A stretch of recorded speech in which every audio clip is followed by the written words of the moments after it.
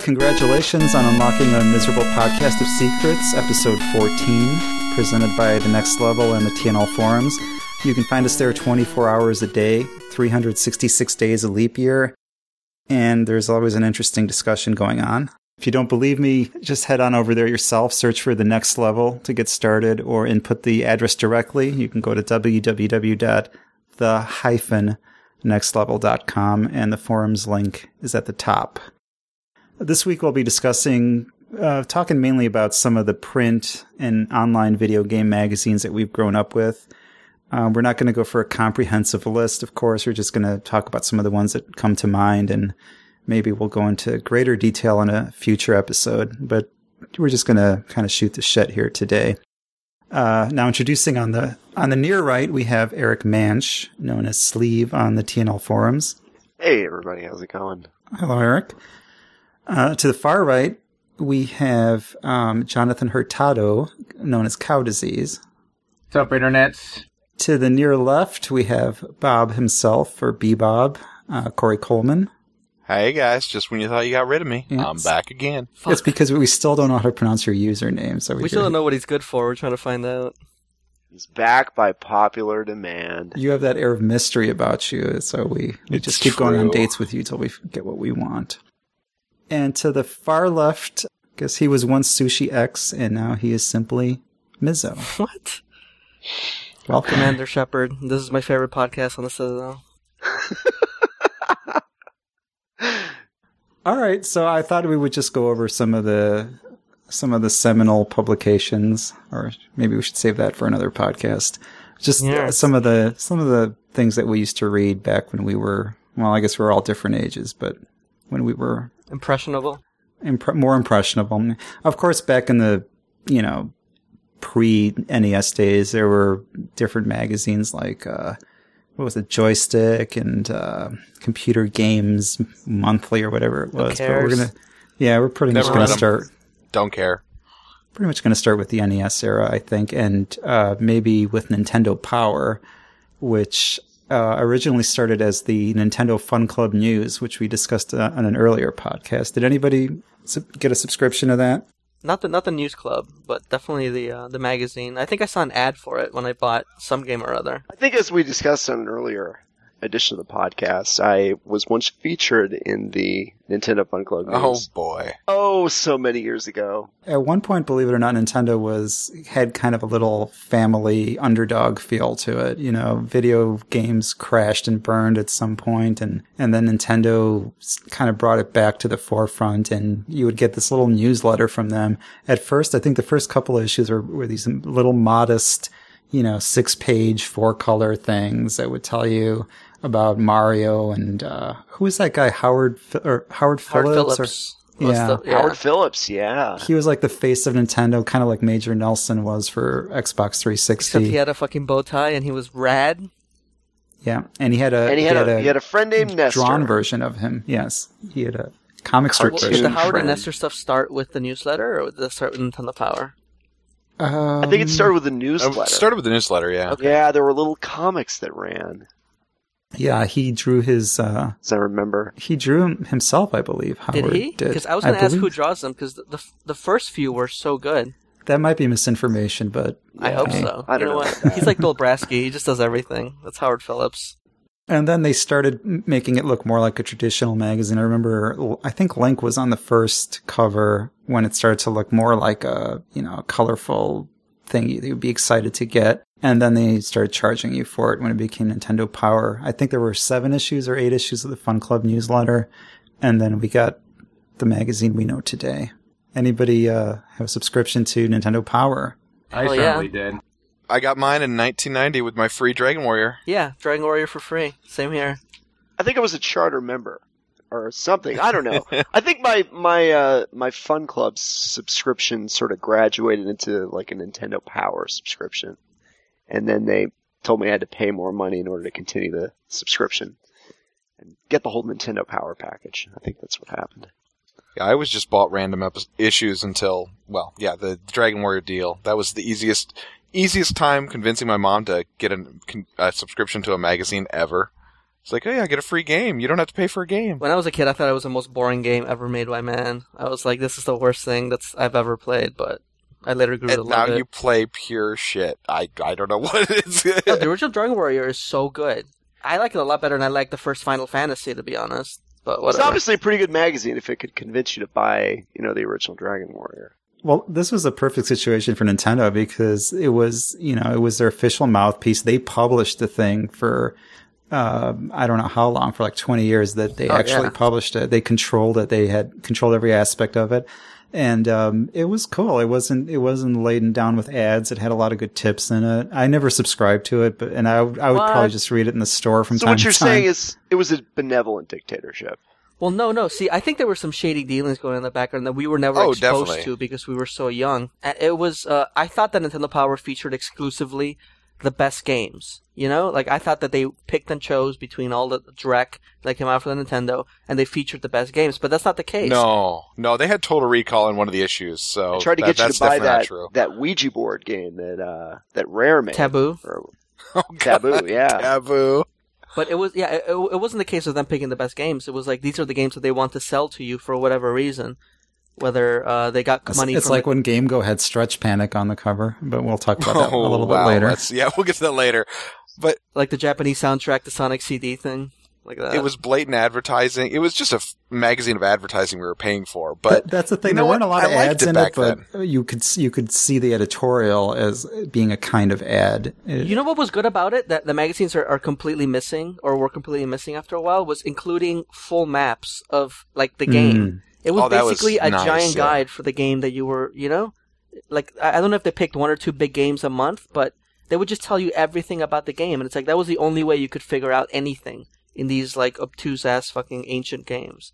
Yeah, because it was a big media blackout in those days. Absolutely, yeah. I mean, you had to ask your friends in order to, get info on how to get past the next level. I mean, what I would do is I would call the Nintendo hotline, which was one of the What are you, rich? It was one of the coolest things of all time up to that point, at least in my estimation, because you would get stuck like Athena, the last boss of Athena. If you don't have a particular weapon, I think it's impossible or it's almost impossible. And we were stuck on that, and we only played it at somebody else. My friend and I used to go to somebody else's house. He was actually an older guy, around 35 or 40. And he had an NES, but it was fine. It wasn't anything creepy because my friend was dating his niece, so they all lived there. But we would go there and every day we would try to beat Athena, and you work our way all the way up there, and then we couldn't do it. So you just get on the line, you call, Redmond, Washington, or wherever they were. I had the phone number kind of hardwired into my fingers. I would just, on a rotary or a push button, I could get it right away. You, huh? Yeah, see, I couldn't make long distance phone calls. That would never fly with the parents, so never got to call phones them once. were not as convenient as they are now back in the day, let me tell you.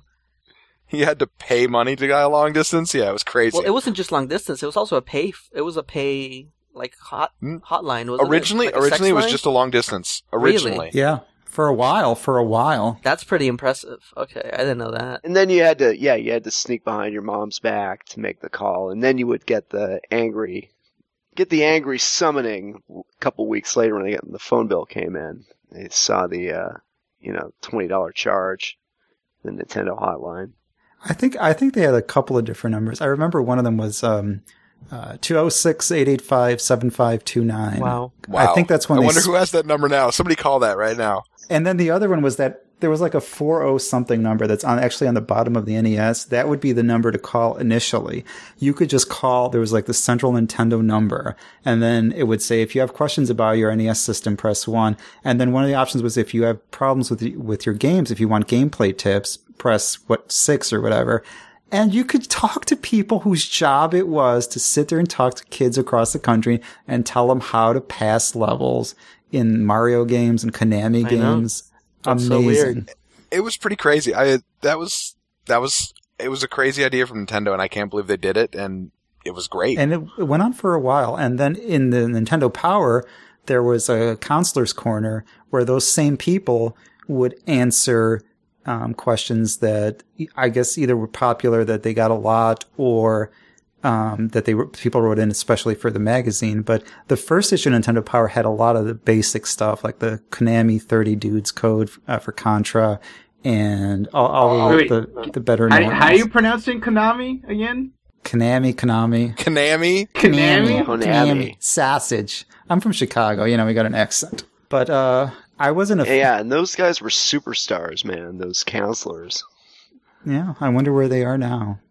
I remember one time I had called the hotline, and I was playing, was it Shinobi, which was on the NES, and it was one of those... That's pronounced Shinobi, I'm sorry.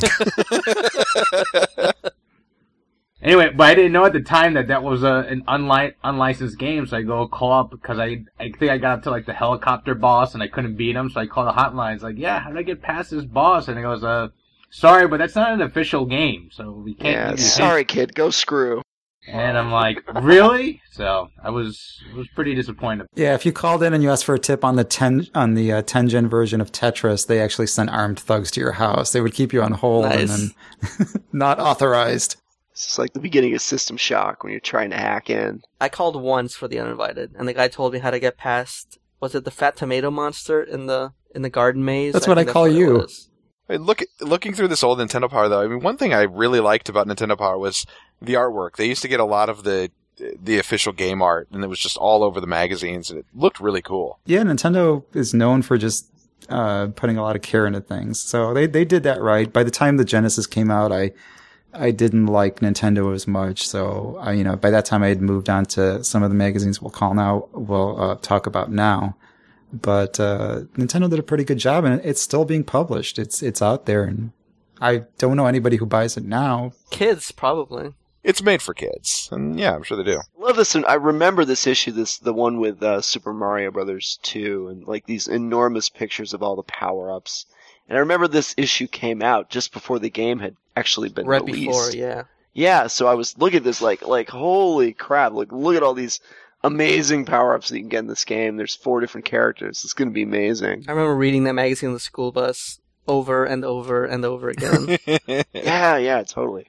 Yeah, I mean, it's a kind of porn for a certain age group. It's just something you want so bad. And at that time, you couldn't see that stuff everywhere. It was almost underground to the... This is exactly analog to porn, by the way, in every way. It really is. No, I would run to the store. And it's everywhere now? I mean, I spent all my allowance on calling the Nintendo hotline, so I couldn't afford the magazines, but I would read the magazines at the store, the Nintendo Powers. And I'm sure a lot of people had the same experience. Your eyes were just wide, and you looked at the maps, you looked at everything that was coming on, and it was really stimulating. It's a great time to be a gamer. I find it hard to get that excited these days about anything. The internet has ruined this feeling of, wow, check out this cool stuff in the magazine. It might just be the constant information from all sides, at all times, that you're almost entitled to it at this point. When before it would be leaked through you a monthly basis. Once a month you would receive news about games. That's ridiculous. Whatever Nintendo wanted to tell you about once a month. And then another magazine that was kind of really targeted towards the 8 to 10-year-old demographic was GamePro, which almost made it to the present day. It just ceased production, I think, in the last couple of months, didn't it? Yeah, it's recent. Was the first GamePro the one that had like all those video gamey figures jumping out of the cover, including some football dude right in the center, and then I had an article on the upcoming Mario Brothers 3. That's the first one I remember. No, I don't think that was the first GamePro. But even back in the day, I remember GamePro started out as being inferior to the other magazines I liked, like Electronic Gaming Monthly, but I guess they later redeemed themselves. They didn't come out at the same time, did they? I don't know what the timeline is for these. Yeah, they came on within a few months of each other. Electronic Gaming Monthly came out first, but there was a predecessor to Electronic Gaming Monthly. It started out as a different magazine, I think called Electronic Gaming Players. It was Electronic Game Players. It was released by Toys R Us. Yeah, actually, I used to have a few issues of those. Yeah, it was actually just Toys R Us handing out the magazine with purchases in store. Did you buy it with Jeffrey money? And I think that started out in 87. I believe. But yeah, the real magazine got going in 89. Well, they had a different tone to them. Like, EGM was more teenagers, I felt. Well, I think it was more professional, I thought. Early it wasn't. Later it became that. Well, also, EGM was also the official magazine of the U.S. video game players team. Billy Mitchell. Let's not forget that. Billy Mitchell, yes. Billy Mitchell. Steve Sanders. I believe was on that team. Oh, God. I think we all know about that. Were you part of that group, Eric? Maurizio, you're right. I was not. Issue 1 was the football guy coming out of the cover. You were right. I remember it. You get this week's bonus money. Yeah, GamePro, I always looked down a little because it had the, cartoony, it's Scary Larry and Scary Larry. Everyone remembers Scary Larry. Oh, Scary Larry.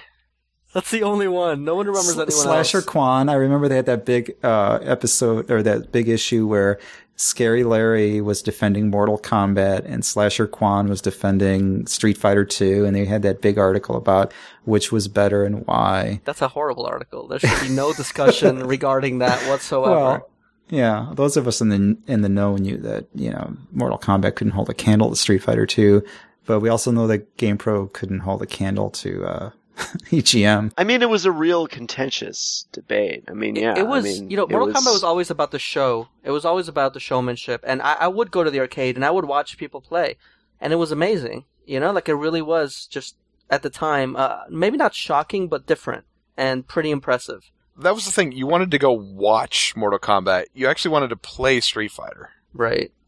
Yeah, I don't know. I guess one is like cartoony, and Americans are all like, I don't like gay cartoons, and they want to play the real people. They're sitting there playing Pit Fighter. Well, that was the attitude. Like, this is when, you have to remember, this is when CD video, like those full motion video games were popular too. Right, like play the movie. You better not talk bad about Dracula Unleashed, because I enjoyed that. I barely remember that game. I don't even know what that is, so. Sega CD. It's all about Double Switch, actually. I mean, Sewer Shark. Yeah, it begins and ends with Sewer Shark for me. 5 o'clock. Okay. But anyway, getting back to Street Fighter, the thing I liked most about GamePro was they put out this amazing shrine to Street Fighter in the form of a strategy guide. It had frame. It is amazing. I'll say that. It had every move in there illustrated by a picture. So the standing roundhouse and all that. There would be pictures of each of those moves plus a percentage of damage it did. It gave you all the information you needed. It had strategies. If you're this player playing this player, do this. And it was $9.95.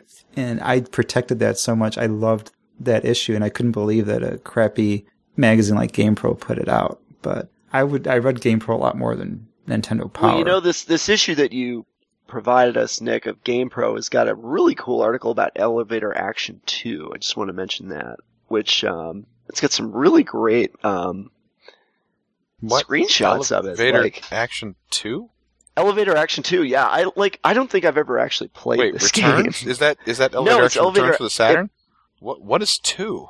The title of this article is Hot at the Arcade, so apparently it was at the arcades at the time. So I have never seen this in my life. What is this? And check this out. Do we have to go emulate it now? It's got kind of like a punk look, like the first level of it apparently. Like, all right, calm down about Elevator Somebody give me a copy of this. It's in a slum and there's graffiti all everywhere. I'm sure you ride elevators and you shoot people, and it's very exciting. It has a final you gotta boss. Check this out. It looks great. It's and you go on into a page door 16. and you get some points for it. Is that what happens? Yeah, the GamePro August 1995 issue. You call it Game Bro? Because that sounds awesome. Game Bro, talking about the elevator action. The Game Bro sounds like a really bad podcast. Hey, welcome to the Game Bros. Oh no! Oh man, I gotta check this game out. I gravitated more towards EGM. I do remember the characters, and everyone on the internet knows about pro tips. Yeah, pro tip to this day is still used on the internet. People say when they want to be snarky about something, they say pro tip. Only because it's that Doom pro tip. You guys remember that one, right? Like, you know that one. Which was the Doom one? It was the shoot the enemy. Like, it was that dude with the rocket launchers for arms. What was his name? Cyber Demon. Yeah, Cyber Demon. Yeah, right. Yeah. And the description was to shoot him until he dies. Like, that was literally what they said, was to shoot this guy until he dies. Like, that was the pro tip. So, of course, people made fun of that shit. And they still do. There were a lot of those. A lot of the pro tips were just this obvious, blatant shit. It was usually stuff right out of the booklet. That one was worse than the usual one, but mainly there were pro tips right out of the booklet. So they were not really pro tips. They were kind of like common sense tips. Or no shit. This Elevator Action 2 preview has pro Jesus tips. Christ. Save the bombs Elevator Action until 2. you really need them. So think about that. Yeah, that's a good tip. What was the pro tip on Eric? Save on the bombs until you really need them. Oh, that could apply to almost any shooting that applies game. to every arcade game ever made. Yeah. I will say GamePro was good because Nintendo was, of course, extremely family-friendly, Nintendo Power, but GamePro was a family-friendly magazine that covered all the systems and covered the arcades. When we get into some of these other magazines, like EGM had a guy on a toilet with like Rumble Rose's, the female wrestling game, implying that he was masturbating to the game. And it had all this, there's all this adult stuff. What? And yeah. And then, of course, GameFan had that anti-Japanese rant or whatever they had later. But GamePro was always safe. You could buy it if you're an adult, you could buy it for your little kid. And they could look at all the beautiful pictures and the exploding head review scale, and that's when games were innocent. Well, I was successfully indoctrinated by Nintendo, so I sat there patiently waiting for the Super Nintendo to come out. I didn't care even in the tiniest bit about any other system for a long time. Probably until the PlayStation came out. That was the first time I was like, Nintendo can make mistakes. Nintendo has made a bad decision. And you've never stopped saying that since. Yeah, exactly. It's true, though. It was the exact moment where my faith in You're Nintendo just completely swallowing all broke. that Nintendo propaganda, Mizzo. I did. I really did. Hook, line, and sinker. But I mean, back then, that's what you know why? I think it was partially because of the advertising. Because Nintendo would be like, look at our games. Our games are cool. And then Sega would come on, they're like, fuck Nintendo. And like, the whole ad campaign was just making fun of Nintendo, like, nonstop. And I didn't like that. I was like, that's not cool, Sega. I like Nintendo. What a weenie you are. And I mean, there's always like the other, like the Neo Geo and all the other like super TurboGrafx. Those were so niche back then. I mean, now I buy almost everything that comes out because I make money and I can do it. But when I was like, when you're a kid, you have to beg for even the tiniest concessions, and you're not going to have a fucking Neo Geo when you're a kid. Get the hell out of here. That thing was like $800. We used to go to Gamers Paradise and look at it through the glass display. And I used to go to Incredible Universe, which was a great department store that closed down a long time ago. Incredible Universe? I don't know what that is. There were no like idea. 5 in the United States, and one happened to be in Florida. And they had, I used to go with my friend John back when we were like little kids, and they had every system you can imagine set up on televisions. Every system. I love how Mizzo's friend John is mentioned in every single podcast. He should be. He's a great guy. Does he pay you for this? Someday, maybe John will be on the show. Come on, if you think he's entertaining. Hi, John. He wants to come on. He was going to come on and yell at everything. Yeah, I got to bring him on. That's what he does best. We talked about Electronic Gaming Monthly EGM while we were talking about GamePro. They coexisted. EGM was great. Just flat out. That was the magazine for the 90s. That was what I read most in the 90s. Yeah, that was targeted at a slightly more sophisticated, older demographic. The older brother, as opposed to GamePro's kid. There was a special issue, I think it came out in 94, was the Buyer's Guide. And one of the games that they highlighted, they gave the best cooperative game to Gunstar Heroes. And I never heard of this game before. Like, it wasn't covered even in the main EGM magazine. So I'm like, what's this game? And why is it best co-op game? So I went, rented it, and it just totally blew me away. Gunstar Heroes, to this day, is still one of the best Genesis games ever made, and I will always revere EGM because it told me, hey, Gunstar Heroes exists. And I'm like, what? And then I played it, and I'm like, it does. And it blew your mind. It's still a great co-op game, in my opinion. I think it's fun to play co-op. It's a great game no matter what. You can throw really the dudes into the bosses, and it does so much damage, and that's just incredible. You could throw some of the bosses. It was just crazy. I mean, I just remember playing the first stage, and there were explosions everywhere. And I'm like, what the hell is going on? This is awesome. That's a 6800 heart on fire. That's what's going on there. Blast processing at its finest. And one of the reasons EGM could get us all these lesser known games is because they crammed their issues with a lot of information, and they got so much information after a point and so much advertising. I was a subscriber, and you would get these 200-page monster 200 plus page monster EGMs. And that was the best. I was so happy when I would get that. That was a highlight of being a gamer in that time. It was just amazing. If only Scary Larry had crossed over, it would have been a perfect magazine. I wonder what Scary Larry is doing right now. I believe he cut his wrists several years ago. Pro tip, he's dead. Pro tip, cut against the flow of blood. Oh, that's pretty horrible. I'm sure he's doing fine, surrounded by loved ones. And then they got even bigger still, that they had to split off into a separate magazine, which I also subscribed to, because by this point I started to have a little bit of money on my own. That was EGM2, which I don't think had reviews. People actually in it, read EGM2? Was it just strategy guides, kind of? They talked more about, cheat codes, strategy, and imports a little bit than EGM did. They tried to kind of split that stuff off, and it never really worked. All the game news that the main magazines are afraid to cover. Basically. Well, EGM2 was around, how long was that? Just a couple years, probably? Maybe. It didn't really last. No, I think it was like 3 or 4 years, maybe 4 years. It's amazing it lasted that long.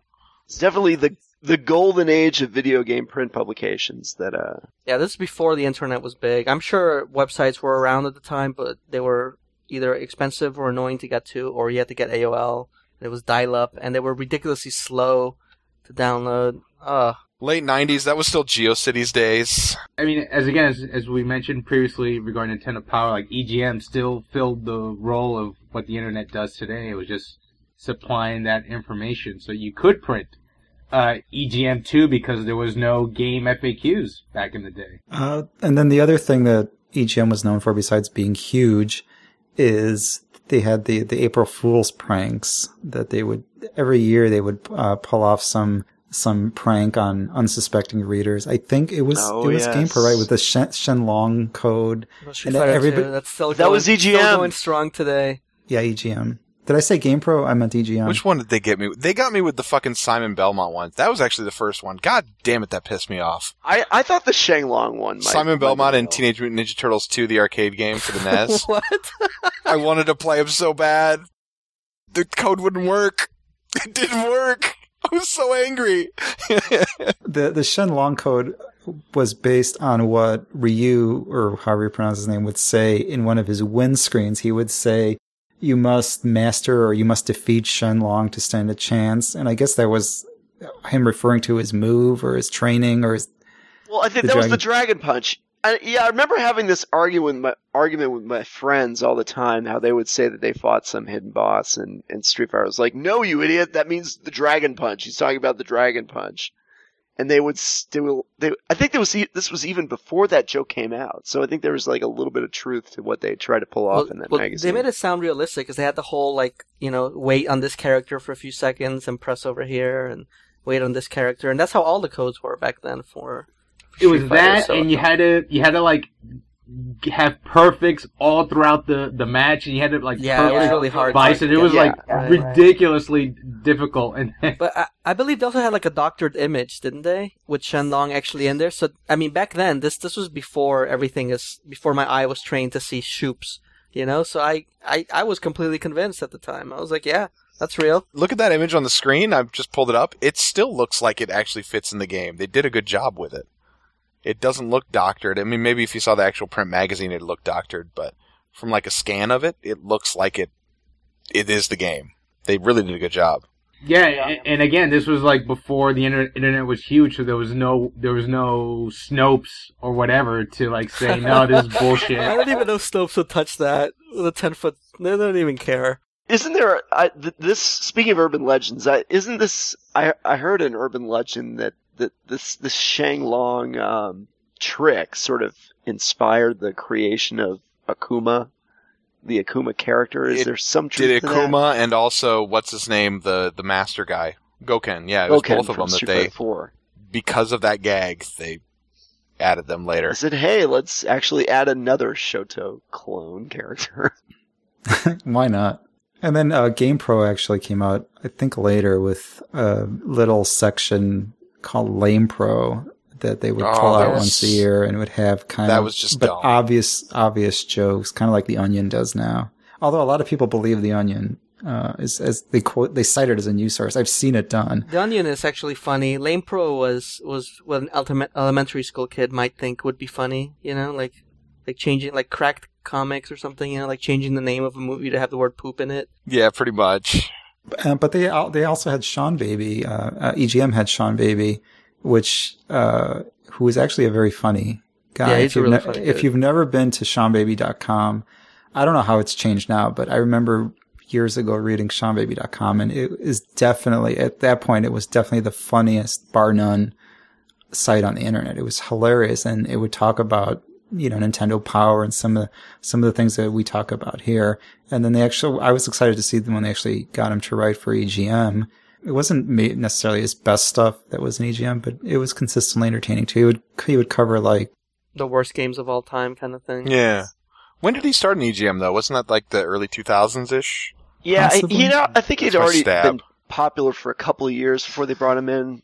Yeah, I definitely knew about him for a couple of years before I saw him. Was it EGM that eventually got that kind of comic that ripped off on Milk and Cheese kind of stuff a little bit? It was The Adventures of Sue and Chan. Yeah, that was EGM. It was actually pretty good. I liked reading it. One side thing about Sean Baby, I just remembered it. I remember Sean Baby hosted some video game awards or something, or some countdown. It's got to be on YouTube. He is the worst cue card reader of all time. Oh, no. He is a charisma vacuum on TV. Oh, that's not too surprising because he's just some random guy from the internet. But if you see his pictures on his site, he looks like the most dynamic and hilarious. He looks like a fun dude, yeah. Balls to the wall party guy of all time. And then he gets on there and he's reading cue cards and mumbling, and it just felt so bad for him. Yeah, I think they might have wanted to screen test this guy, just to see if he had some kind of personality, like other than on the internet. I'm sure he does. He was probably just nervous. He's probably really nervous. Yeah, he was probably really nervous. It happens. It's okay, Sean Baby. I believe in you. Speaking of unfunny, I want to take this opportunity to transition to game players, also known as ultra game players. Has anybody read that? Did anybody used to read that?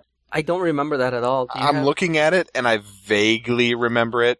I remember what's his name, that guy that's the editor. I remember him. Bill Donahoe or whatever.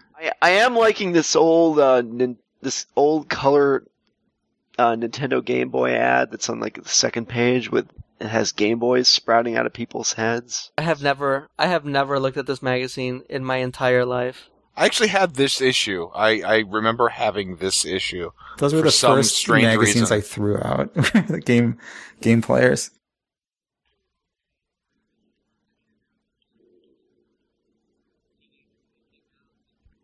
Yeah.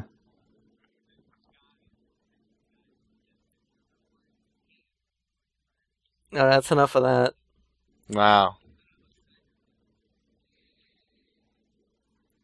They really based their issues heavily on the personalities of the editors and how funny they were and how great they were. A lot of those guys actually ended up being pretty successful in that field. Like they would move on to, the IGNs of the world. But the letters page was just really obnoxiously, going for every possible laugh.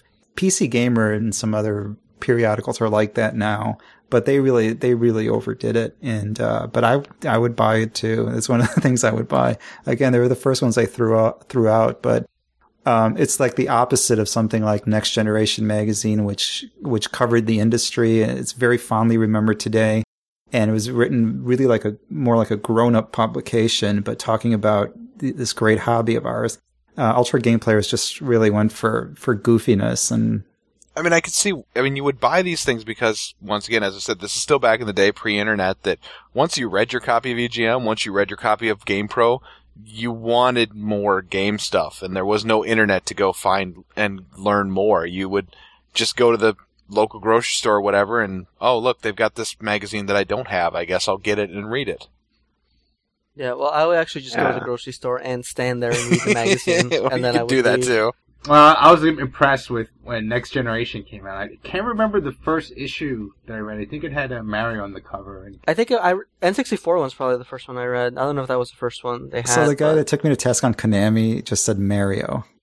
Did you really, Mario? But I'm saying, hey, so I was gonna say, speaking of editors actually having personalities, like when does GameFan come into this? Because I think GameFan was the first time where I actually started paying attention to who wrote what. When before I would just look at the magazine as a whole. GameFan came a few years before Game Players really found its voice. But they were pretty much contemporaries. They were really niche. I mean, early on it was just the diehard Game Fan that just you got when you bought something from diehard Game Fan, which I never knew such a store existed. I was in Iowa. Fuck if I know about anything like that. Do you know, I took the most epic journey of my life to that point to diehard Game Fan in Arlington Heights, or I don't know what, some Illinois city. I didn't have much money back then, so I grabbed my kid brother and we got on a train, or I think we got on a train to get there, all the way from Chicago, which wasn't really that far, but to us it was far. And it's like 30 minutes. I came up against horrible. I came up against the wall of suburban street numbering systems because I was looking for this address. So it would go for, let's say I was looking for 11924 West Dempster or whatever. So I'm at 119, I'm at 117, I'm at 118, and all of a sudden it goes back down to like 200 West. And, all of us, because the suburbs are kind of cutting into one another. Yeah. So it took us a long time, but we finally got there. It was pretty late, and I didn't really end up buying anything. I bought some Street Fighter little stuffed figures. I remember I looked at Fire Pro Wrestling 6-Man Scramble for the Saturn, which I really should have bought, but I didn't. It was like $60, and it seemed like, or probably more than $60. It seemed like all the money in the world. But I went there and we were happy, and then we took a cab home, and that's when I first heard of GameFan, and ever since then, it keeps coming back into my life. No, it's pretty much dead now. The beginning of a long love affair with wrestling. I guess it's influenced. It's influenced me heavily. GameFan's back, isn't it? No, it doesn't exist. 3 issues of it right here. It doesn't exist anymore. It doesn't exist anymore. There's no such thing. Trying to do a print magazine is a little bit of an odd thing these days. I don't think you can viably sustain something like that. So let's talk a little bit more about how GameFan, or diehard GameFan as it was then known, how that started out. Do we know, or should I tell you? You can tell us. Yes, you can tell us. Please feel free to tell us. Someone's got to make up for that story that went nowhere. It started off just to show, as a little newsletter, just to show off some of the import games and things that were available at the store. I think it really became famous for putting a lot of care into its screenshots. When it first started becoming recognized, it was printed on this relatively high quality paper. Just these big bursts of color all over the place. These big screenshots that were blown up to be the background of the article, and then all these little shots, and they actually took their own screenshots. I think they probably pretty much had to back in those days. So there would be one guy playing the game, and then another guy would be taking screenshots, and they would put a lot of effort into it. They would spend hours trying to find just the right frame. Exactly. So if you want to use on import games and some niche titles, and you wanted to see pictures of these things and get yourself excited about those things, GameFan just hit the spot like nothing else back then. Here's what I have to say about GameFan. I mean, I appreciate the coverage that they provided. Oh, God. And are you going to talk bad about GameFan? Really? I'm glad I sent you that virus. I mean, a lot of people really like.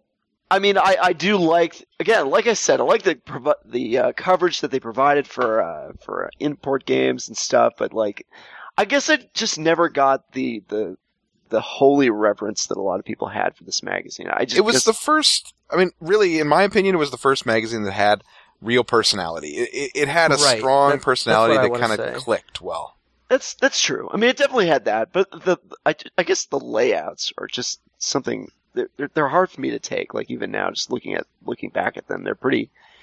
The colors are all over the place, and just I don't know. It's like aesthetically, it did look like a motel bedspread. I mean, it was just all over the place with colors and stains and everything. But Jonathan talked a moment ago about how EGM was so professional, and he remembered it for that. And I sort of like the professionalism of EGM compared to GameFan. Although, like I said, I appreciate the coverage that they did. I appreciate the work that they did. I agree that Game Fan doesn't have the professionality, but it definitely killed EGM on personality-wise. That's the big Exactly. thing. Like, I mean, I was a kid when this stuff came out. I wasn't 40 years old like you were, so I actually got excited about this kind of stuff. I wasn't 40 years old, I did enjoy the pictures and stuff, you know? And like Corey said, the main draw for me at least was, these were people that really cared about these games. And I got to know, well, I didn't really get to know, I got to kind of understand where each of them were coming from. Even though half of them were Dave Halverson. Even though half of them were Dave Halverson, exactly. And I got to kind of align myself with certain, you know what I mean? Like, I could tell, like, oh, he likes this game.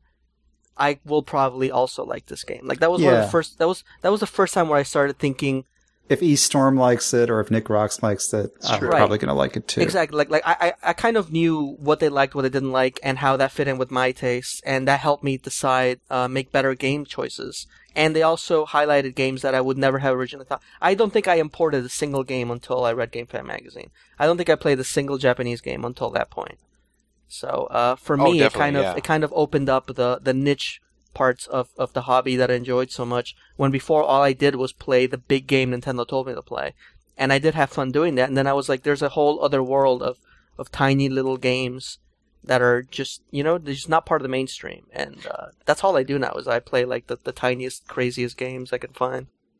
I'm looking here at this copy that Nick provided, and they've got reviews of Umihara Kawase Shun. I still haven't played that game. Which is such a great, wonderful game. I mean, I'm happy that that's there, that people are letting people know about it. Yeah, it had the cartoon characters and the nom de plumes of that GamePro had, but the writing was leagues beyond. The writing was actually engaging and did cover a lot of games that you wouldn't get that much coverage of anywhere else. And it really piqued your interest. It really broadened your horizons, because GamePro would keep writing about Street Fighter at one point.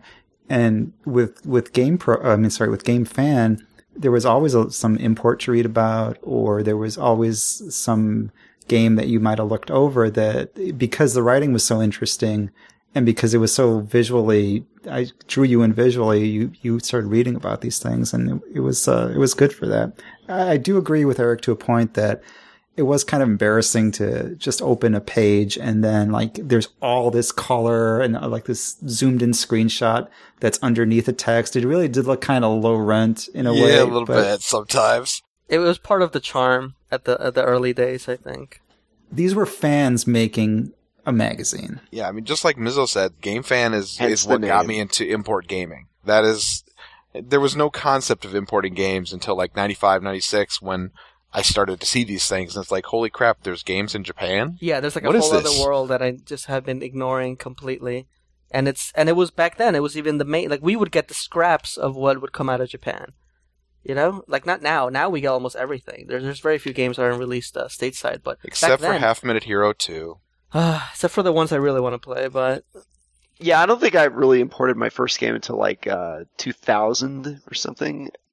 Technically, the first game I imported was when I went to Japan when I was 10, and I bought a copy of Ikari Warriors because at that time, for whatever reason, for the Nintendo, for the NES, it was the Famicom version, and I remember being really like freaked out about it because it was so small. Like, it was like, did it work on the Nintendo? No, of course it didn't. But like, I still have it somewhere. And it was such a cool thing, because I knew the arcade version. I played the arcade version. I was like, wow, this is out for the Nintendo, and it's not out. It's not out in the United States. I'll be a cool guy and pick it up now. I think we got all three in the States eventually, and they sucked compared to the arcade. Yeah, they're nowhere near as good. But I think they can work if you crack open the case and you just stick in the board into like a. A tray loader, but yeah. That'll work really well at 10, yeah. You're going to have no problem with that. I remember they would, there was a section of Game Fan that would actually show some things from Japan that weren't available here. Not just games, but I might be thinking of something else, but I thought there was some section where they would show you something from over there. There was in the back. It would just be like little toys and stuff, or little weird things. And eventually I had the anime section too. And Corey, did that have anything to do with you moving over to Japan later in your life? That it did not. I mean, maybe vaguely having played Japanese games, I had some interest in taking Japanese, but it's kind of, no, not really. You just wanted the chicks, okay. Yeah, good enough. Who doesn't? Come on. Come on.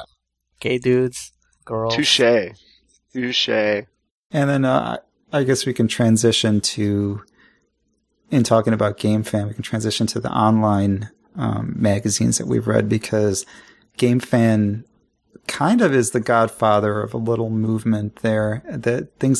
Sites and magazines that are kind of related to it or pay homage to it, or is it an homage? I'm sorry. that are kind of in that good. What I consider to be in that GameFan family. So print magazines, we had of course GameGo, which published one issue that was available at Electronics Boutique in 2001. Which we will definitely do a whole show on at some point. Or we'll do a GameFan / I'll save what I have for an actual whole show, but yeah, I had a nice close view of that, so fairly close view of that, so yes. I can go on and on about that. Yeah, I mean, I think all of us definitely, everyone on this podcast was definitely a fan of that magazine in some form. GameFan led to GameGo, and we're all here because of that. We're all together here because of that. It's not that we're all here on this earth because of that, but we're all here as a community where we all owe it to. They said the GameGo forums will be right back, and I'm still waiting for that. They are. They're called the Next Level forums now. They're TNL. They're better than before. And then there's Hardcore Gamer, which is a print magazine I've never actually read. I subscribed to that, and it was not good. They really tried to be GameFan, right? I don't even know what that magazine is. So what was it? Well, Describe. Was that the DJ Pubbo one? Jonathan, tell us about Hardcore Gamer. I don't recall much of it because I tried to scrub it most from my memory, but I just remember getting the issue. The paper felt cheap. The covers didn't look great, and it was just.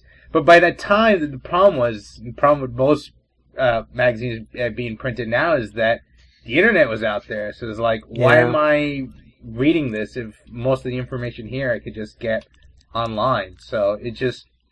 I think it was like $25 for a year subscription, and I only got like 6 issues at the end, but at that point I didn't care anymore because it just wasn't appealing. It wasn't.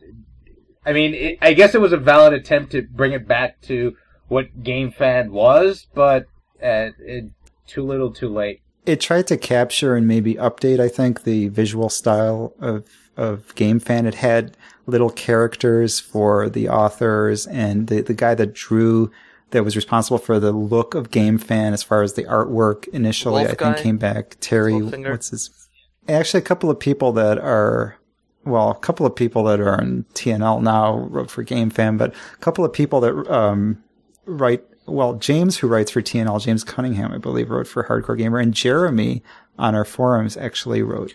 That's that magazine Jeremy went to. Now I remember what that is. Yeah. Now I remember. Jeremy I've never read it. I never touched it. Yeah. And then later we had Play, which I used to browse now and then, but I never really read much about. I know they mentioned us once or twice, so I was happy with that. Former editor and publisher of GameFan, right? Dave Halverson. Dave Halverson. Yeah. And our own Shidoshi, who worked at GameFan, also worked at Play, and is now working at EGM.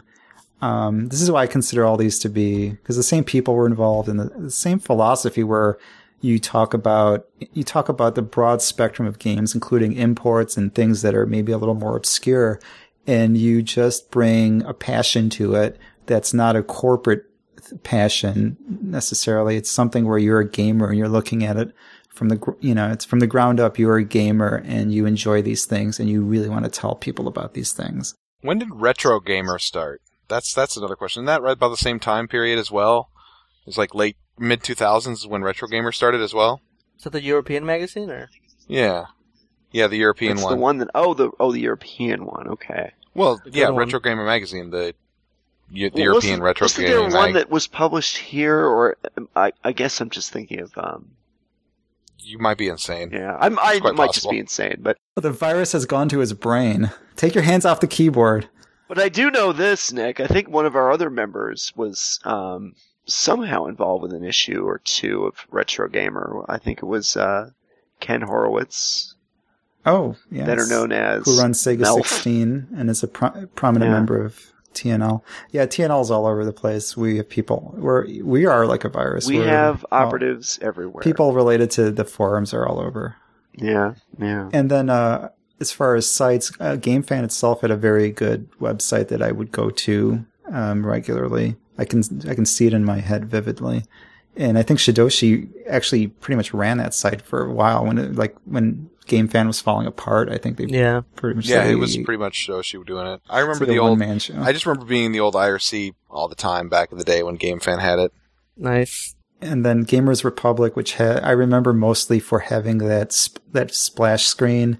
You would load gamersrepublic.com, and then there would be a pause, and then you would hear like a whooshing sound, and it would be like a little flash intro. It just wasted your time. Wow, good memory. Didn't tell you anything. I think Jonathan mentioned Next Gen before. We never really talked about it. Next Gen was more of a serious business magazine, right? It was about the industry, not so much. It was about the games, but it really focused and excelled at covering what was going on behind the scenes and with the developers.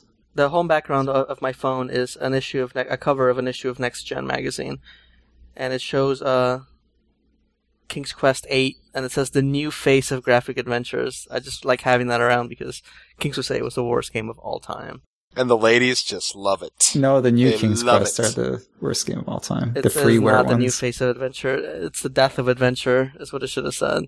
We got to do a King's Quest retrospective because... Yes, look, I just did it right now. They're all crap. We're done. Hey, they're not all crap. We'll take this up again in the future. I've thrown down the gauntlet. There's nothing... King's Quest had its moments. It had its moments, yes. But we're not talking about that right now. Yeah, anyway. So we're going to talk about Next Gen, or...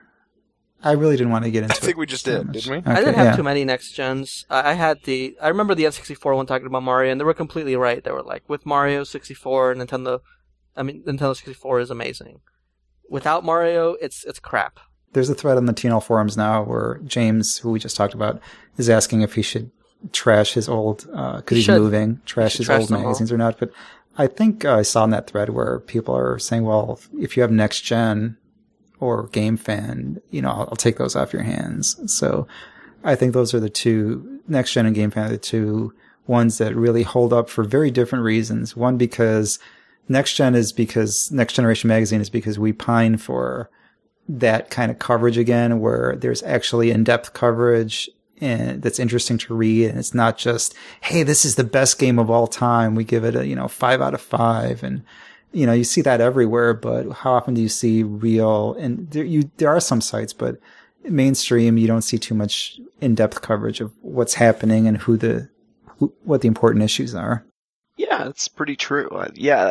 That's sort of missing. I think that there's a couple of websites out there that sort of provide that kind of coverage, but they're pretty few and far between, I think, especially with Metacritic and how people are sort of obsessed with getting high critic scores, that people are sort of very much into jumping on the bandwagon when it comes to review scores. I would say that I guess there is an online equivalent of Next Generation, and it would be Gama Sutra. Like, I was looking through the pages of the Next Generation magazine that Nick provided, and had an interview with Richard Garriott, the guy who did the Ultima games. Yes, we know Ultima games, yes. Yeah, we know. Lord British himself. But, I guess if you want to, get those in-depth interviews of people in the industry, then you would now go to Gama Sutra, and they have. Well, wouldn't Gama Sutra have 2 M's? I thought this was a game and something else mixed together to make Gama Sutra, but I could be wrong about that. I just assumed it was a play on Kama Sutra. It's a play on Kama Sutra, they're Gama Sutra. Shush, Mizo's too innocent to hear. I'm just wondering, a play on what? Is that a Japanese word? Gama Sutra. Oh, God. Seriously? Oh, my brain. Well, no, I didn't hear what you said. The Kama Sutra.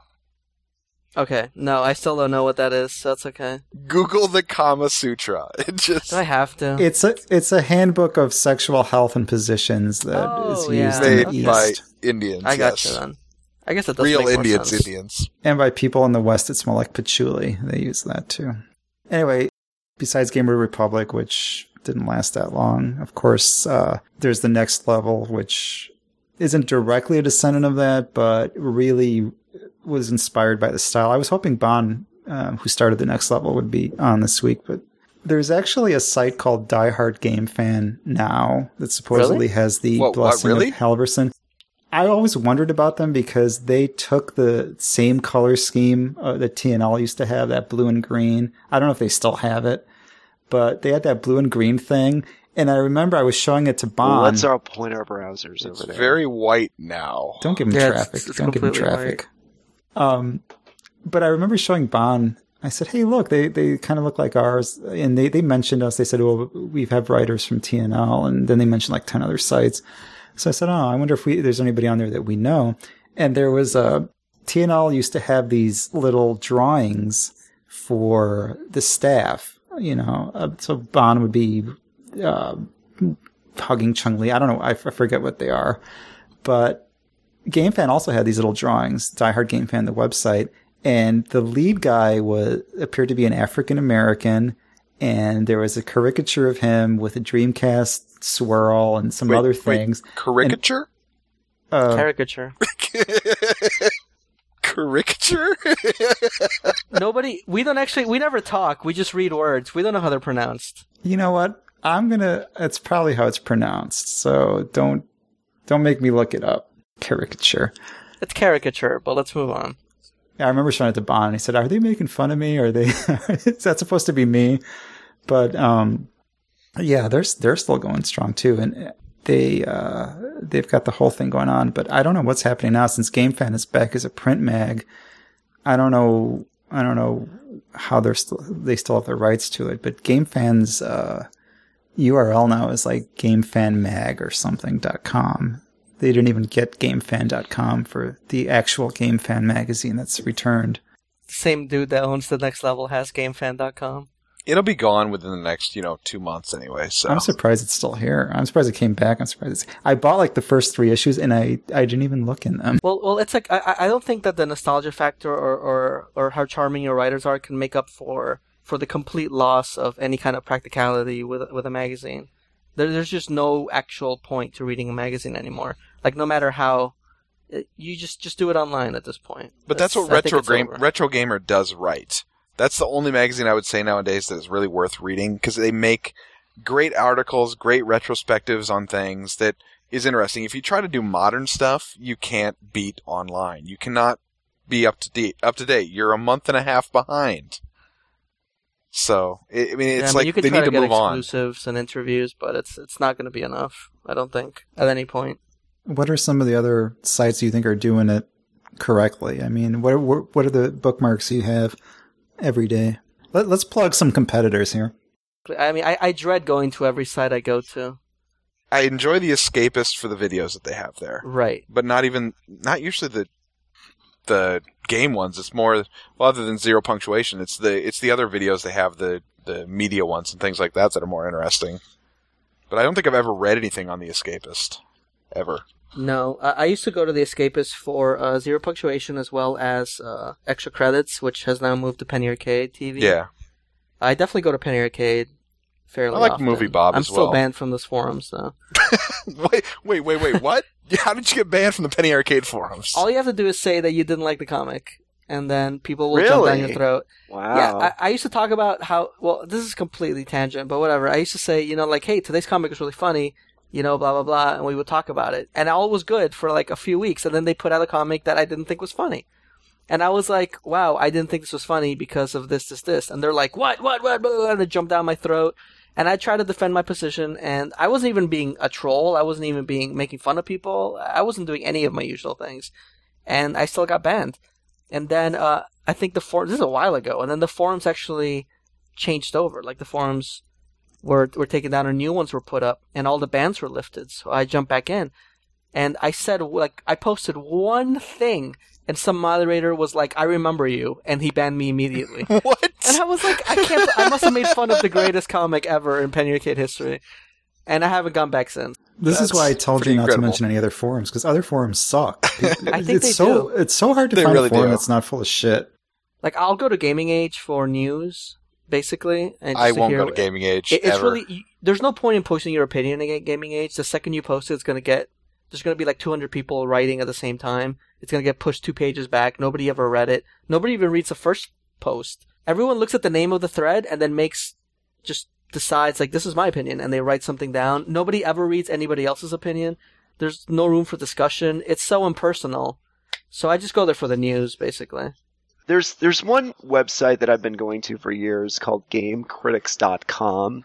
The front page is kind of screwed up right now because they've got some horrible ad thing that plays every time you visit it, but they've always had some really good, honest reviews from people that are kind of thoughtful, and they have kind of a weird. There's sort of like a general mode of thinking on that particular website. They all have this kind of like they're very like single player focused. They don't like multiplayer games. They like games with a lot of narrative. Yeah, I mean it's good. It's kind of irritating in a way, but they have their own very unique opinions on games, and it's always interesting to read them. They'll dump on games like Mass Effect 2 because, they took out all the tedious RPG stuff. They should. And they made it good? Well, you know what? You could have gone 2 ways with that game. You could have... Well, whatever. I'm not talking about this. We can get to that later, but they'll dump on all kinds of popular games. I mean, they just dumped on Kingdoms of Amalur: The Reckoning. The guy there who reviewed it just totally trashed it, and they got a lot of negative comments for that. But that sounds like you're just trying to be negative just to get the attention.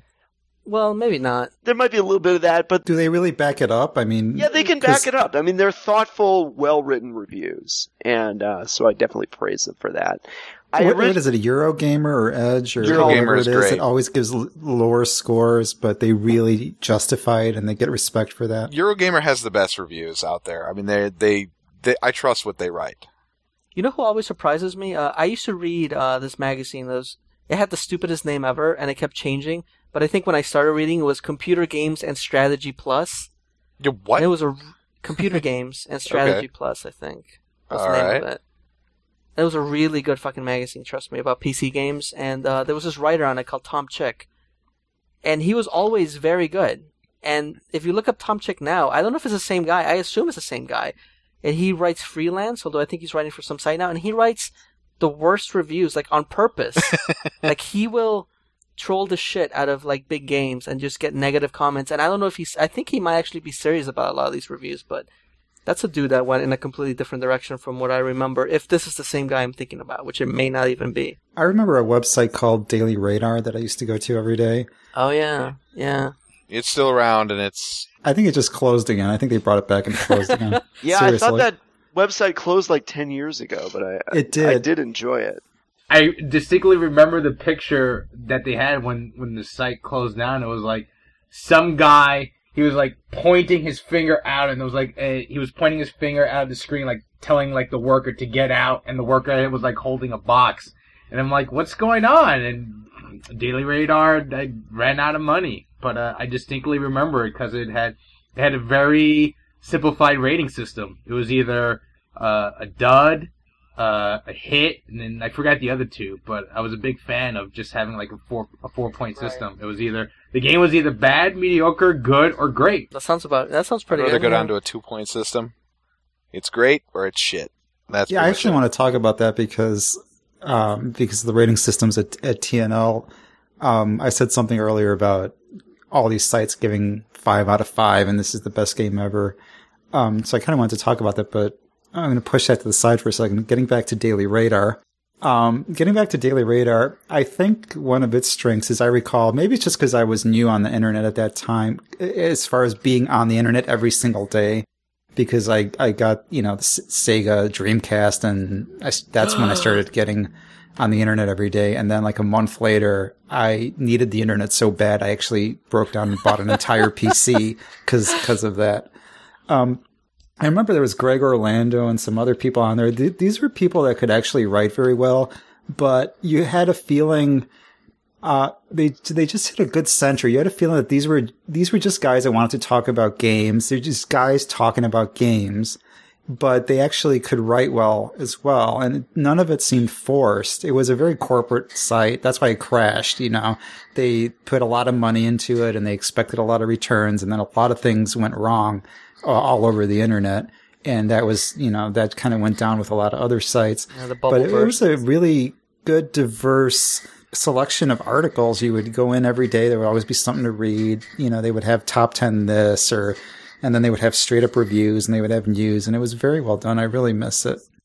I used to visit Kotaku before the redesign, which I find I can't stand the Kotaku hideous. It's I can't read it. I can't even look at the fucking thing. I don't understand. I never actually go to this site. I just have it in my my news reader, so I just follow the links when they come up. I also go to Giant Bomb. I mean, there are a couple of regular dudes. They're not really looking through imports or anything too exciting. They kind of and their point of views are pretty straight and narrow. So they never. I tried listening to their podcast, and it was garishly bad. It was just people screaming into a microphone, and you it was must just have people caught a bad trying episode. to one up one another. The Giant Bombcast. You caught a bad episode because in general, I think it's really good. Yeah, it was I think obnoxious all to the me. podcasts are people yelling at each other. That's They everything. mesh really well, so it works pretty well. I think. Do you guys go to Eurogamer? I go to Eurogamer. Oh yeah, definitely. Pretty Always good. read Eurogamer. I use Joystick for my latest news stuff. That's usually pretty good. In Firefox, I had set up the RSS reader as a link, so I don't even visit the site. I just look at all the headlines and I just choose whichever article interests me, and all the rest I just skip. But whatever you do, don't. I tend to do this sometimes. Don't read the Joystick comments. It's just Don't read any comments ever. That's a dangerous road to go down. the problem is like you're scrolling down, you're reading through the article, and then next thing you know, you keep scrolling down, and then you reach the end of the article, and then there's this comment, and then you're like, what? And then you keep on reading, and it's either someone trying to be funny or someone saying something bad And about then you start Activision or getting EA really angry. or something. And but I mean, if there was just I'm pretty sure there's probably a way. An add-on I could put on Firefox to just block that out. Just block out the comments and just read the articles. But yeah, You just don't look at them. How? They're at the bottom of the article. They're easy to ignore. Come on. I don't know. It's just, but the thing is, like, if you keep scrolling down with the scroll wheel, and you get to the end, and then when you reach the end of the article, you're done. Then you move on to the next article. I don't know. But I don't know. It's just maybe it's this sadomasochistic thing in me. It's just like, I'm gonna read these comments. Maybe they'll be good. Nope, not good. But Joystick. Same thing with Kotaku. I don't visit the site. I just look at the news articles, and if there's anything that's interesting, then I might follow through. But those sites, shoryuken.com, because I'd like to keep up on the fighting finance. gamers, Yeah, but it really is a cesspool. Again, the comments there, and I really should just stop reading them. I know they're bad. Yes, you should. I'm not a huge fan of Shoryuken, to be honest. I mean, it's a good place. I mean, it's a decent place if you wanna know what's up in. I guess if you're really into fighting games and you want to know what's going on, because they usually report stuff well before Joystick and Kotaku pick things up.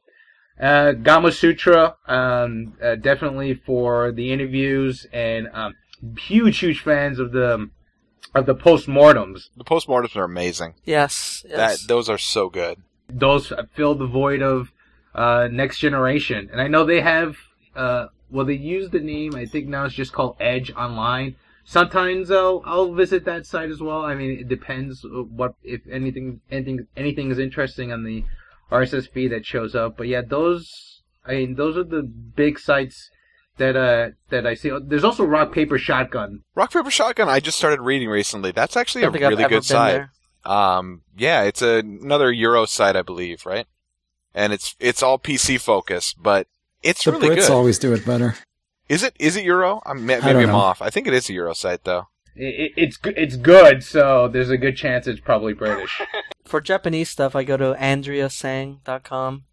Yeah. It's a pretty good site. Would you be more comfortable continuing to go to Kotaku for SRK, Shoryuken for fighting news? And do we want to break up the discussion like this, or do you think it's possible to have a big mega site where you can get all, like most people who read a paper, maybe read only one paper. Do you foresee that going on? That doesn't exist on the internet. I don't like that. I like the way that the internet has focused people's interests, in so you can find, I think you should find the niche and then fill it to the best of your capability, and then I will go there and I will get, when I feel like reading about that particular thing, I'll go, because you have access to all of it. You don't have to pay for it.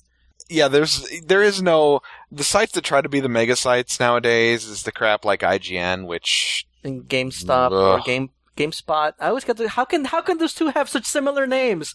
IGN has just become unreadable at this point. They just I try hate to do IGN, so but much. I have no problem with GameSpot. I think if I'm going to look up something on a mega site, I always go to GameSpot first. Why does GameSpot have such a similar name to GameStop? How can they let that happen? I get those two confused in my head all the time.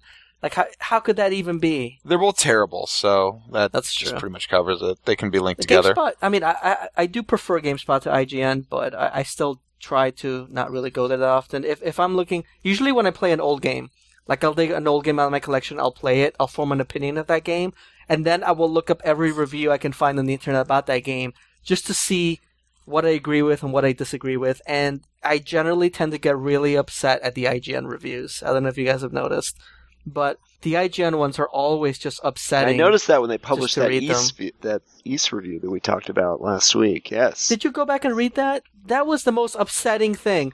I've ever. The most upsetting thing. It is. Makes me cry. They hated on East. How can you hate on East? Christ. I don't know. But it was like he didn't play it. It was like he didn't play it at all. I just don't even understand. And I don't know. I'm not going to talk about this today. It's just going to make him upset. Right. So I don't know why I do this. I guess it's like Jonathan said, it's a sadomasochist thing. But I'll just look up reviews for games. Pseudo-masochist. Wait, what did he say? I just look up Pseudo-masochist? Almost. It's kind of a masochist thing. I think Eric is the only one that has not mispronounced a word tonight. So not yet. Work on that, please. Keep waiting, Nick. It's not going to happen. Okay. There. I got it. My brain started working again. Sadomasochistic? Is that correct? I don't remember. The point is, I don't know why I look up those reviews, but I do. I just like to. Yeah.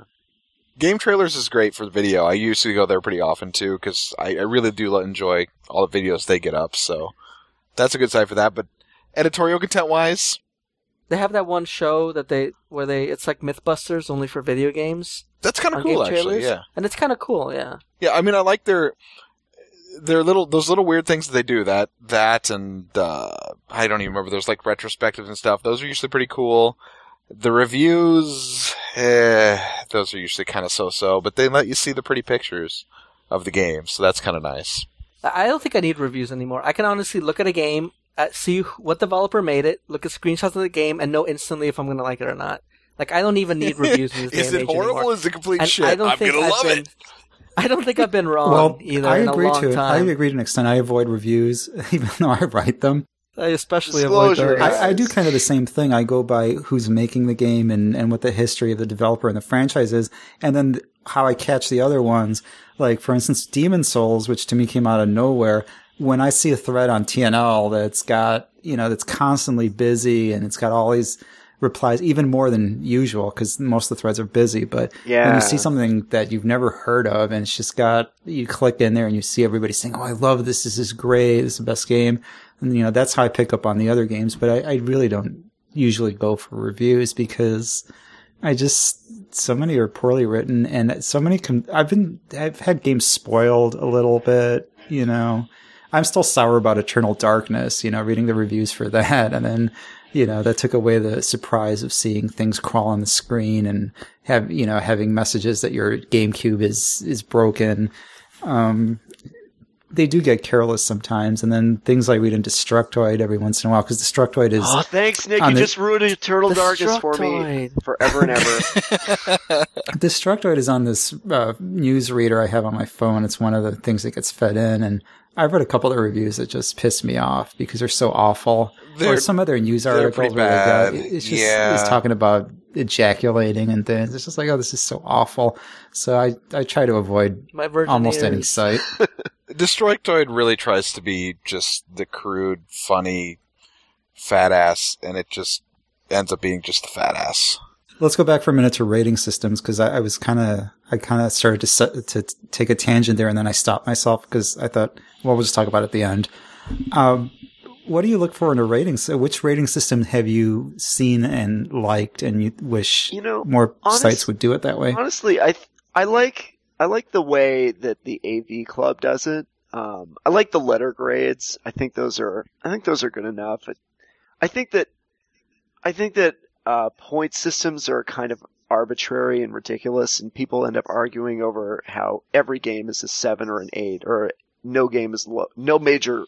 Like, I don't really care about game scores. I just care what people like. A simple thumbs up, thumbs down. I think the old Roger Ebert style, Siskel and Ebert, is good. Like, yeah, I think I was talking about that last week as well. I mean, yeah, I wanted just a thumbs up, thumbs down. I don't. That's all I need. I want to read the article. Do you realize that actually, almost every game would be a thumbs up? Then, do you realize that almost every game would be a thumbs up? Because then, if it's just thumbs down, thumbs up, thumbs down, you have a lot more license. Maybe if you just don't like a game, you just give it a thumbs down. And then you read the review and you see why. Well, the whole point is to read the review. It's not to look at a score and then make up your mind based on a score. The when you have this 10-point score, it's like, oh, it's an 8, so I don't need to read the article now. Yeah, it's either like this is going to be a positive review or this is going to be a negative review. You know, that's what the thumbs up and thumbs down is about. Buy it, rent it, or like if you're interested in this game, like then you should probably buy it. Or if you don't care about somebody game, does that, buy it, rent it, or whatever. But don't you want a little more nuance? Because most of the major games that come out get positive reviews. If you think positive is 60 and over, almost all games get the that. Nuance needs to be in the review. It shouldn't be in the rating. There is no nuance in a rating. There is no nuance in rating. So exactly. The thumbs up, thumbs down. Oh, if it's not an actual graphic that says thumbs up, thumbs down, if it's just the tone of the article, that's fine. I'm kind of leaning to not having any kind of scoring system at all. That's also good. Too. Yeah, that's a great thing. I agree with Tom and ACM on that. They just get caught up with a numbering system, and then people end up giving lower scores than really a game deserves, just to make a point, just to show that they didn't like the game. You see higher scores, higher scores too. It's higher than see the reverse. You know what? Too. Historically, it's always been higher scores, but lately there has been a shift in momentum where I don't know if a lot of people got together and decided to take back the grading system and try to overcompensate. Occupy the grading system. We are the 99%. Well, I think what they've been doing is they've been trying to reinforce the idea that like an 80, 85 is still a good score, and they've been going out of their way to not give everything 90 somethings. And a lot of people are flipping out about it, which I mean I don't give half a shit about, but a lot of games are getting 80 somethings, and the people reviewing them are like, that's a great score. This is a great fucking score, you guys. But after years of establishing that it is not a great score these days. Like, I'm glad that they're trying to bring that back and they're trying to make it a great score. I think there's a big push for that right now. 70 is a D, or if not an F, you know.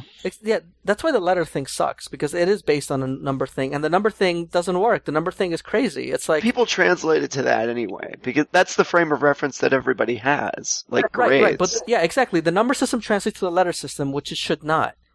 Because then, like, why do you have 1 through 100 if only, like, 70 through 100 are any good? Like, are you ever going to grade anything a 20? It's never going to be a 20. It's going to be like a 70 or a 60, and that means bad. So what the fuck? Or a 10.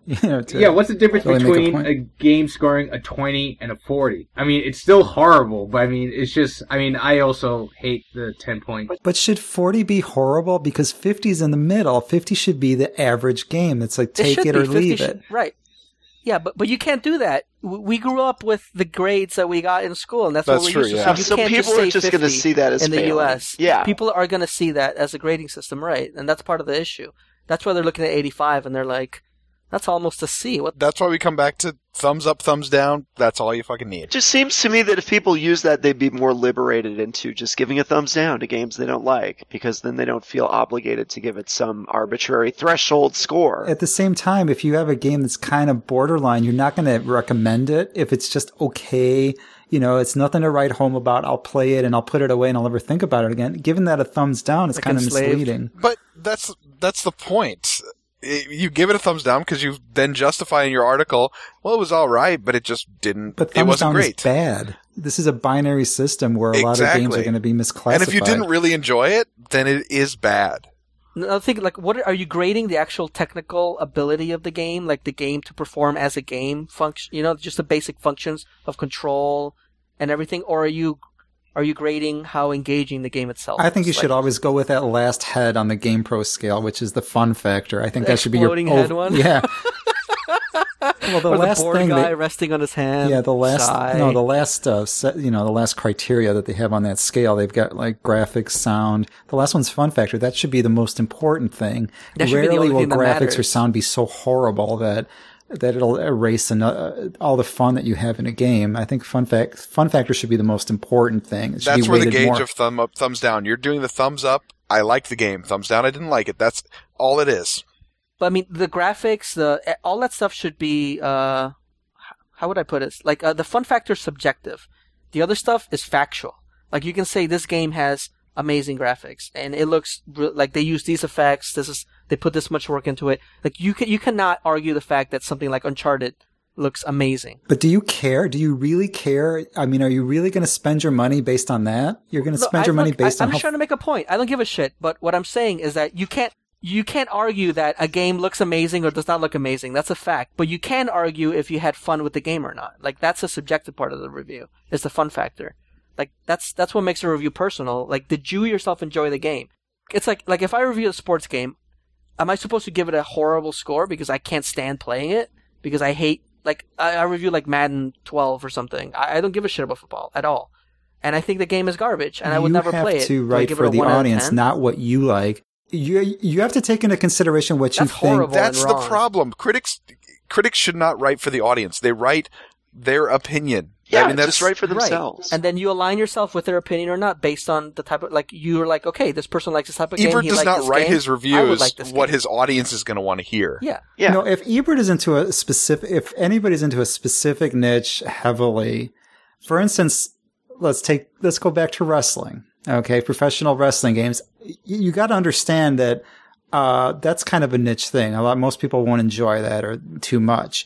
So if I'm sitting here and I give every wrestling game the highest marks and I go, this is great, that's fine. That's fine. But you have to incorporate into your review the fact that you have to get really detailed and you have to address things that you think are important to other people that aren't necessarily important to you. Let's say I don't care about graphics as much as most people do, but you do have to incorporate that into your review because otherwise you're just writing for yourself. You're just pleasing yourself.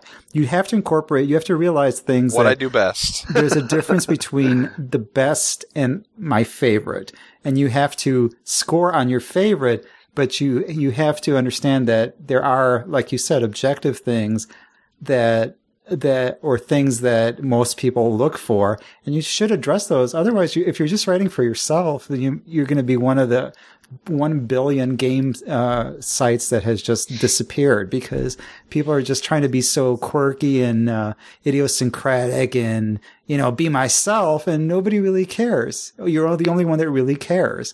So you do have to write for an audience. I disagree. Well, this is part of what GameFan did right, where they had every editor, or not everyone, but at least 4 different editors chime in on every game in one of the first few pages. Yes. They would just have a mini review of every game. So you kind of get the idea. This person was like, I hate this kind of game, and I gave it this score. And I think some other magazines also have like an alternate point of view. EGM had the review crew, yeah. Yeah, and that's a really good idea because you know what? Like, I understand what you're saying. You do have to keep the general audience in mind, but I really do think your review is going to be heavily influenced by your own personal just likes and dislikes and the experience you had playing the game. Because these video games aren't just... It's not a movie. It's not a movie that exists and you can break it down. It's also what you put into it. Like, if you are the worst player in the world and you try to play Galaxy 2 and you have a really hard time playing, your review might be like, I like the game, but I don't even know what your review would be. I can't even put myself in the mindset of someone that sucks because I'm so awesome. Well, and it also means when you get into reviews, when you're getting to reading reviews, you kind of need to learn somebody that has someone that your opinion you usually agree with. I mean, that's a big thing with the reviews. I know if I'm interested in some shitty, cheesy horror movie, I'm not going to read an Ebert review on it because he hates that shit. He's going to tear it apart. But I will read something like, I don't know, what is that? Slamgoria or something like that, and something like that. Okay. And you're going to want to look at. That's a good. Eric, you analog. have to mispronounce something. Hurry. I'm sure it'll happen. But I mean, you have to. I don't think you need to just do this general review. You review for your tastes. I think you need to have your personality in there, or else there's no point to the review. I mean, then it's just a informational fact sheet about a game, and I can make up my own mind about the game. Like I said, I tend to read reviews after I play a game, not before. So I guess if it was like the Holiday Buyer's Guide, and you were trying to give me all the features of every game, and this is the only information I had to base my purchase on. But aren't they all buyer's guides? Isn't that what they're written? Well, some of them are written to be entertaining, but I think there's a difference between reviews and criticism. I think like a review does, like Mizzo says, like have to include like how are the graphics, how are the sound, what's the gameplay like, how does this compare to other similar games. Like that's a good review should cover all those things, so you have some idea of what you're getting into. But I think criticism, like a criticism of a game, can get into more like individual things like that. But oftentimes I think reviewers try to be reviewers try to be critics. And they sort of get caught up in criticism, and they fail to review the actual game. It's kind of a hard balance, I guess. Well, you know what? You're right. Those two things have not been separated in the game industry. That's true, Those two things are one and the same, and that's a very good point. Yeah. Because I tend to think of them as I would prefer to read just from a level. I enjoy the hobby. I enjoy what I do, and I already make up my own mind about what to purchase. So I would much more enjoy to read a criticism of an existing game than I would a review, because that's giving me information I really don't care about. I don't care about factual information. I can find that myself. I do care about what a specific personality thought about a specific game. That is far more interesting to me. So those two things are very separate, but you're absolutely right in that they're not separate in the game industry. And people try to juggle back and forth between the two, and what's causing it. It's a hard balance, because you want people to go to your website, and you want to have you want publishers to send you games so that you'll be able to review them. So you have all these competing pressures going on. So it's hard to maintain a good balance. I haven't really found a site that I like as far as personalities. There are two sites that I avoid because I don't like the writing on them. Because, and I think you might be able to guess based on things I said in the past. TNL? No, TNL. No, it's IGN and Destructoid. I don't like those sites. I don't think their writing is enjoyable. I think one site tries too hard, which is Destructoid. One site doesn't try hard enough, which is IGN. Because every time I read an IGN review, I feel like an idiot has written it, or somebody that I just don't relate to that person. Do you remember when there were IGN 64? Why are their reviews so goddamn long? They had a lot of heart back then. When it was IGN 64, I used to read that shit all the time. And all they talked about were N64 games. There were like 2 out. And they kept talking about those 2 games, but they were really good. And then I guess they just became incredibly corporate at this point and have lost any kind of heart they might have had, any kind of soul the site might have had. One website that I really miss is the GIA, the Gaming Intelligence Agency. They did some great reviews, mostly on JRPGs, but what was good about their reviews? Again, they were well written. They were insightful. They were. I don't have a lot of like specific examples for you, but most of the people who were associated with that website just sort of moved on to other things. They were not afraid to do things like criticize Final Fantasy VII for being derivative in a lot of different ways, and and they just did a good amount of reviews on a wide variety of games. Yeah, you do definitely have to look for a voice and try to follow that. But I do think that you also want to, in those instances where you disagree with the person, you want a reviewer to cover things outside of just the things he's interested in, because you are providing a service for people. They're clicking around. They could be on a million other sites. So you do want to make a person's time worthwhile. So yeah, there is a balance to strike there, just like there is a balance with review. You should review outside scores. of what you like, but that doesn't mean you have to give it a good score. That doesn't mean you have to like it. You don't have to add points because you think it deserves to in terms of the general public. Like, I don't know, like when it comes to like a wrestling thing, the fact that you're playing a wrestling game already implies a hell of a lot about you. All negative, by the way. But, I mean, it's already saying that you're a fan of the genre. I doubt anybody that doesn't give a shit about wrestling, like me, would ever even pick up a wrestling game and be like, let me play this wrestling game. with these amazing superstars like a guy with a regular name and the guy that wears jeans. Let me play this really exciting new property. It's like, no, nobody gives a shit. You know these people, and you somehow manage to care about them, or you don't. And that's it. Well, for that, at least. Same thing with football, in my eyes. You either care about the sport, or you don't. And if you don't care about the sport, you would never touch a football game. Why would you? Are they fun somehow? I mean, maybe Blitz. Yeah, there's so much more to talk about, but hey, you know what? We do one of these every week, so we can get to it eventually. Let's move on to what we've been playing and wrap this up. And Eric, do you want to start? Yeah, sure. I know that we did a BioWare podcast 3 or 4 weeks ago, but I've been playing BioWare games all this week, pretty much. I love BioWare. Yeah. So I started actually.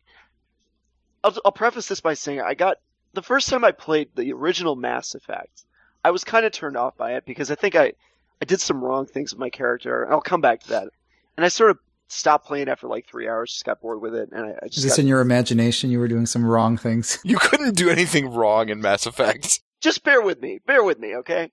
So anyway, I picked up Dragon Age Origins just because I wanted to check it out. I heard a lot of great game about it. PC. So as long as you're playing the PC version, yeah, it's great. It's pretty different. Haters gonna hate it, but it's it okay. Really is. Anyway. And I really enjoyed it. It's a lot like Knights of the Old Republic. It maintains a lot of that style of game. It almost seems like the same engine with slightly enhanced graphics. I picked the city elf beginning. I'm a city elf rogue. I'm like a lesbian city elf rogue who's out to murder every human that she can get her hands on. And so far, it's pretty awesome. I like the characters. Story of my life. Yeah, exactly. I mean, the characters are really nice. I like the role-playing aspects of it. I like how there's 6 different origin stories you can begin with, and there's all kinds of role-playing moments. It's like a game run by a pretty good D&D DM. That's what the story sort of feels like. It's a little bit generic, but it's pretty well written, and there's lots of codex entries, kind of like in Mass Effect, that I enjoy reading. But so far, I'm out of Ostagar, and I just got Morrigan into my party, and kind of disappointed to find out that I can't initiate a lesbian romance with her. But I don't know. Yeah, speaking of doing wrong things to your character, I did some wrong things to Morrigan, but nice. It was in the privacy of my own bathroom. Dark magic. Oh my! So yeah, I'm enjoying that. Definitely enjoy the flexibility it gives you with creating characters. There's lots of different specializations you can do, and so definitely like that. It's a good change of pace too from Dark Souls, which I've played 200 hours of at this point. So are you finding that there is too much dialogue or not enough dialogue, or just about right? I think it's just about right. At first, do you listen to it or do you read it and keep? Sometimes I listen to it. But I like being able to skip through it pretty easily. So yeah. So far, pretty happy with the dialogue. Even the characters that I don't really like Alistair, he's still kind of humorous. You can fuck him over if you really want, so keep that in mind. You can really fuck him over. I'm looking forward to being able to do that. So yeah, that'll be nice. So I was happy with Dragon Age, so I decided to go back into Mass Effect, and I picked it up again after I traded it in a while ago, and I restarted my character. I started out as an infiltrator, as a male shepherd infiltrator, and I didn't really like the way my character was going, so I started off as a female vanguard. And yes, that's the way to go. Totally that is awesome. the correct choice. Yeah, so far it's just I'm like a close combat powerhouse. I just run into people and I do the throw biotics, just knock them all over the place and kill people with a shotgun. It's great. I really enjoy it. And there's so many things about it, though, that I still hate, even though I'm really enjoying the game now. I mean, the design of it is just so bad. I mean, it sort of feels like they had almost 2 different teams working on this game. They had the people who were working on Knights of the Old Republic, and they had that whole idea of the radial menu where you put all your powers together, and they figured, okay, yeah, we'll add all these powers, and you can just select them from the radial menu. And then they had this other team that was designing this kind of interesting, real-time, tactics-based shooter game. And, they didn't really come together and figure, let's figure out an intelligent way to map your powers to your buttons so that you can use more than one at the same time. there's like really no way to do that. You stop time and you tell everyone what to do. Well, you can do that, pretty but much, Isn't that that's BioWare, what you're supposed to do? generally? Yeah, that's every game they've made. well, how do you even switch from one character to another? You can't do that. They're on the wheel. What are you talking about? Like you hold down the R, So button, if you go to their powers, you can actually left. actually manually control that character. Is that what you're telling me? Well, Yes, you can genius. you can't manually move them around. You can See, tell that's them what I'm talking to about. use You this can't power. do that. Like every No, other so what? But BioWare you don't have to game. move them. You just have to highlight, like you focus on, you look at a dude while time is stopped, and you pick one of their abilities.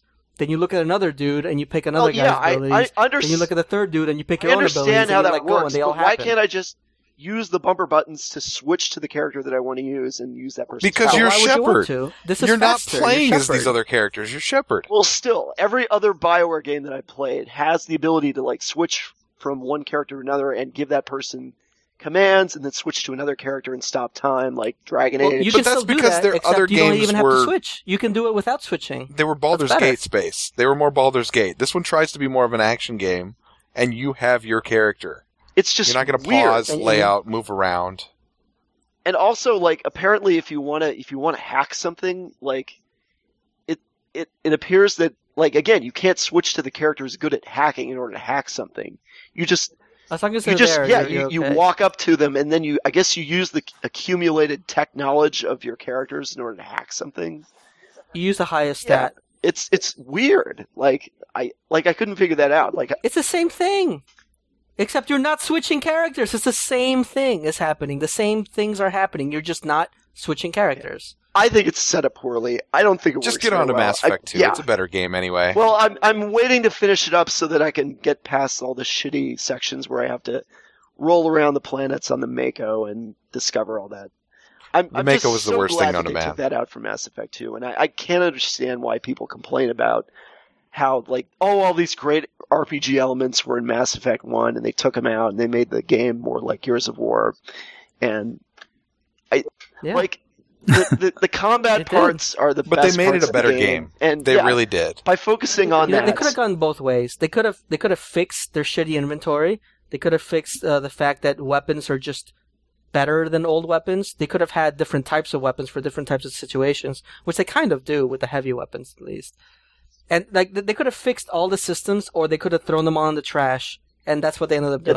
They And, fixed, I mean, you know what? It they worked fixed in the the end. good, I'm not they going to fixed the complain, good stuff. but They threw away the shitty stuff, and so I've been intentionally not reading a lot of stuff about Mass Effect 2, but I had to watch one of the preview videos that happened to be for the Vanguard, and it showed like all the awesome powers that you can get in Mass Effect 2, and I'm just so excited. Charge. Yes, Charge over and over and over again. if you play That's all Mass you Effect do. 2, you have to finish 1 before you move on. You're not going to be able to go back. They're Yeah. very different. Very, very different. But yeah, I'm totally into it. I'm totally converted into being a Mass Effect We've fan talked now, about Mass so. Effect in every podcast, and I am actually restarting Mass Effect 2 this coming week.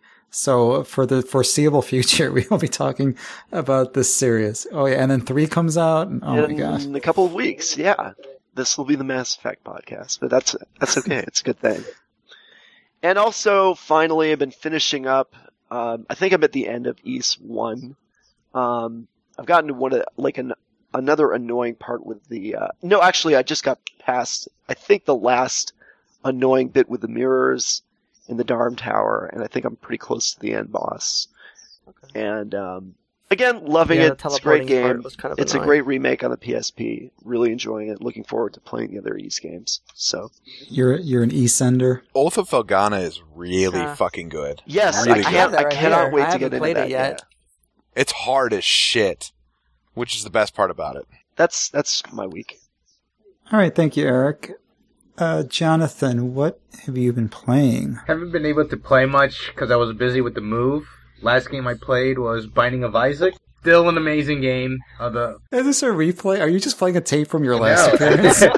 Well, I'm at the point now where I've already beaten the game with a couple of the characters in there, including the one that you unlock when you fully beat the game, which is in the game he's known as Question Mark, but we just call him Blue Baby because that's what he looks like. And I was able to even beat the game with him. So. Who is we? Is that a royal Jonathan we? has the Venom costume. It's Jonathan and Trial Sword, the two people that play Binding of Isaac on the planet. That's the we. Oh my god. You guys should really play Binding of Isaac. Yeah, well, they should really make it work with my gamepad, and then I'll think about it. It works with the gamepad. God, I will email you the configuration file, so you don't even have to bind the keys. Nope. Sorry, still not playing it. Anyway, so been playing that. It's great, despite what Mizzo says. Don't listen to him. And then the other thing I want to talk about it's not a game, but it's game related.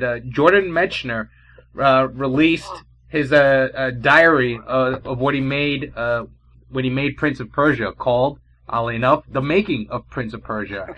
So it's basically just like a whole bunch of journal entries that he wrote while he was making Prince 1 and 2. I got the Kindle edition. Pretty good, $8. The only thing that sucks is that like at the start of each chapter, he has like a page of, I guess, like the design doc for Prince of Persia, but it doesn't look that good on the Kindle screen. But I mean, you could probably like open it up on a PDF on your computer if you need to see that design doc that bad. But otherwise, for $8, it's great. I mean, some of the interesting things that he revealed was that the guy was trying to be a screenwriter at the same time that he was making Prince of Persia, and which was crazy because like he was basically a one-man team in Prince of Persia, and he would like work at Border Bund, and then like he would take off for like weeks at a time to go to LA to like that is pretty amazing. Yeah, I have to say. He would go to LA and like talk with these Hollywood types to get his movies made, but that didn't work out. So then he was like, "Well, I'd better go back to finishing Prince of Persia." I'm gonna finish the game. That was a great game. Yes, it really was. It really was. 2 was awesome too. 2 was great, although the thing that I was kind of disappointed with the book was that he started talking less about, like, he didn't go into much detail into Prince 2 because he was more of a designer. Like, he didn't code or do the artwork. Like, he would come in every once in a while as, like, a consultant to, like, fix up the game. Wearing sunglasses and a leather jacket. What was interesting, though, is that, like, near the end of the book, he started talking about, like, he, like, at this point, he had a lot of money, so he, like, bought a place in Paris. And he was making movies over there while he was kind of working on Prince 2, so it didn't go too much into the game development. So, but otherwise, highly recommend it if you have even the slightest interest in Prince of Persia. I recommend getting The Making of Prince of Persia. And that's it on my end. I'll probably grab that. Yeah. They could have done a better title than that, right? That's really yeah, it's a good thing he was better at game design than he was at naming books. Maybe that's why he couldn't sell a fucking movie. Dramatic movie. But all right, Corey, what have you been playing? Well, I finished up Resident Evil Revelations, which was wonderful, and I started playing the raid mode of it, which, yeah, you guys really need to get this game because I want to play raid mode with everyone because it's really fun. Okay. It's like, raid mode is essentially, you have small sections of each level, and you have to get through it alive. You have to get to the end. There's a gold coin you kick at the end that you win. And throughout the level, there's all these different monsters that show up, and they're varying levels. You get experience points, kind of like a RPG, and you level up. The monsters are different levels. Like, I'm on the 3rd level. The monsters have been between level 2 and level 4. And some of them are, like, faster. Some of them are mini. Some of them have speed bonus. Some have defense bonus. It's kind of neat. It's really fun. And, this is online? It is online. It actually works online. Do you need, like, friend codes? Or how no, does it you work? can actually do random people online. You can play with your friends, or you can play with people around you, or you can play just online random people. It actually works. It's probably the first time on a Nintendo system I can think of good online on a game ever. Monster Hunter Tri had pretty good online. I said just a good. Capcom thing. I said good. It does have good online. Okay. It's the first good game with good online? All right. Talking to Mizzo about Monster Hunter is like talking to Tom Cruise about Scientology. Just forget it right now. I'm just saying the online is good. I didn't say the game was good. But anyway, and also, I picked up a Circle Pad Pro, got it off Nintendo.com to avoid GameStop. And, I played through the whole game without the Circle Pad. It played fine. It was okay. Yep. It's so much better with the Circle Pad. I don't want to It makes that. a huge fucking difference. I did not mind it without it. I need to take off the Nyko battery. I need to, plug in that stupid piece of shit thing just to play one game, and then take it off again when I go to play another game. It's like, I don't know. You know what makes it better? Not even the extra stick. The R and L triggers that are bigger, that are like a proper PlayStation R and L triggers, are so much better to use. For you. Can you still reach the face buttons? You can. You don't really use them. You'll tap them. You tap them to reload and to use your herbs and stuff like that. Mm-hmm. So you do use it sometimes, but yeah, you can just reach over and tap it. It's not too far. Okay, so you can still comfortably. I thought for a second that maybe you couldn't reach those buttons, the face buttons anymore. Oh God, and you were just using the L and R, L2 and R2 new buttons. No, you can take your finger off the stick and tap those easily. Okay. It's a short distance still, and I thought it was going to be worthless too. I just bought it for shits and giggles just to try it out. You thought it was worth $20. That's what you thought. It was $20. What the fuck? Why not? So, and it really makes such a difference. The game, it's perfectly playable without it, but with it, it's a significantly better game, especially like raid mode where you actually get into the really challenging fights and things like that with the masses of monsters. It makes all the difference. Well, does it change? Does it change the game considerably? Like, can you move? You and shoot can at the same move time? and shoot. Yes. So it turns into like Resident Evil 5 compared to like the first-person aiming that the regular game has. Kind of. Well, yes and no. Resident Evil 5 move and shoot was not very good. This actually, and it's still kind of slower, but you can actually move and shoot. In the main game, it might make it a little easier, I think. Because it's kind of designed more for the controls, but for raid mode, you really need it. They just start mobbing you with so many monsters at once coming at you that you need to have it. If you're going to do well in raid mode and get through there's like 30 stages, 20 or 30 something stages in raid mode. If you're going to get through them all, you need it. Also, how does it hook up? Like, what plugs into what exactly? Nothing plugs into anything. That actually surprised me. So that's what it needs the batteries for. Yes. To put out some kind of crazy wireless because signal? if you look at your 3DS on the upper left hand side, there's a little IR thing right by the L trigger, and wait while you look for it. Yeah, just look at that, and that IR signal goes into the circle pad. There's another little IR thing on the circle pad. So you just slip your 3DS in there, and it's kind of got rubber to kind of hold it in so it doesn't fall out. And then those two IRs link up. That's it. That's kind of interesting. I was surprised, actually. I was expecting something would plug into something. Though. But you try one. Try one out. I guarantee you will buy one shortly afterwards. You know what? Maybe I promise you. Maybe if something else comes out. If we get Monster Hunter...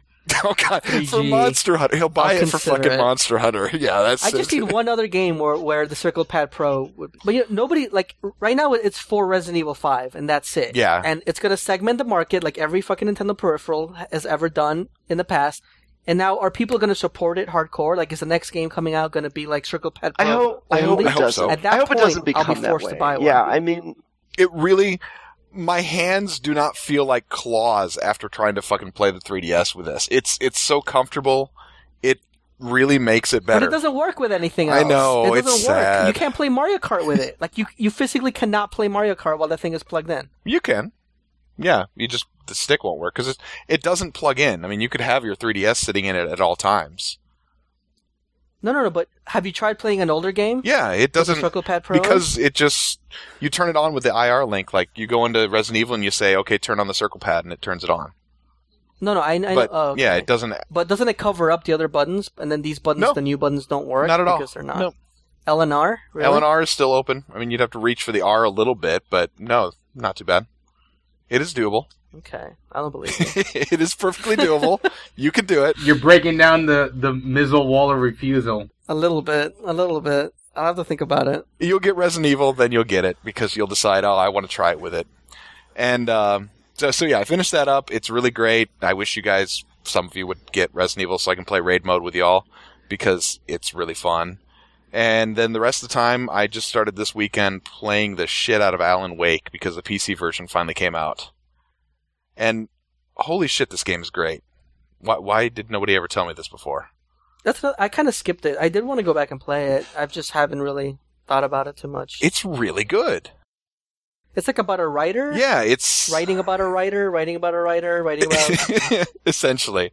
I mean, the main character is Stephen King. I mean, it's a blatant, like, this is supposed to be Stephen King. Do you get hit by a car at the end? Yes, you get hit by a car in the end.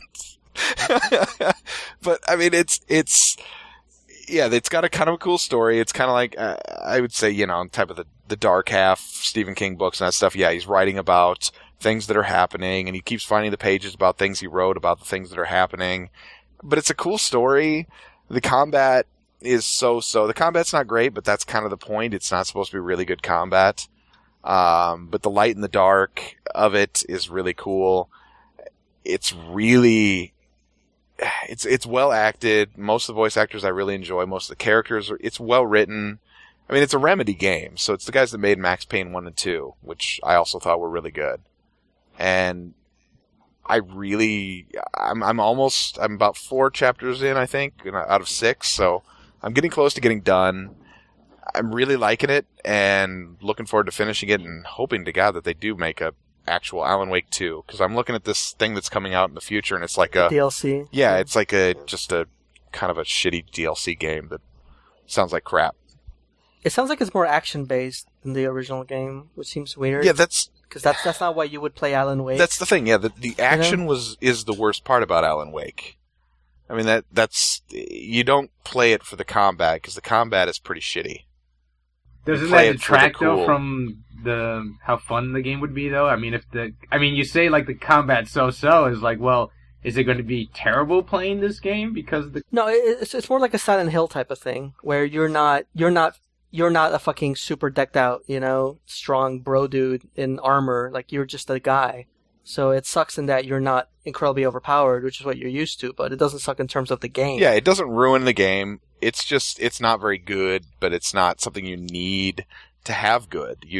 Silent Hill is horrible combat also, but that's the point.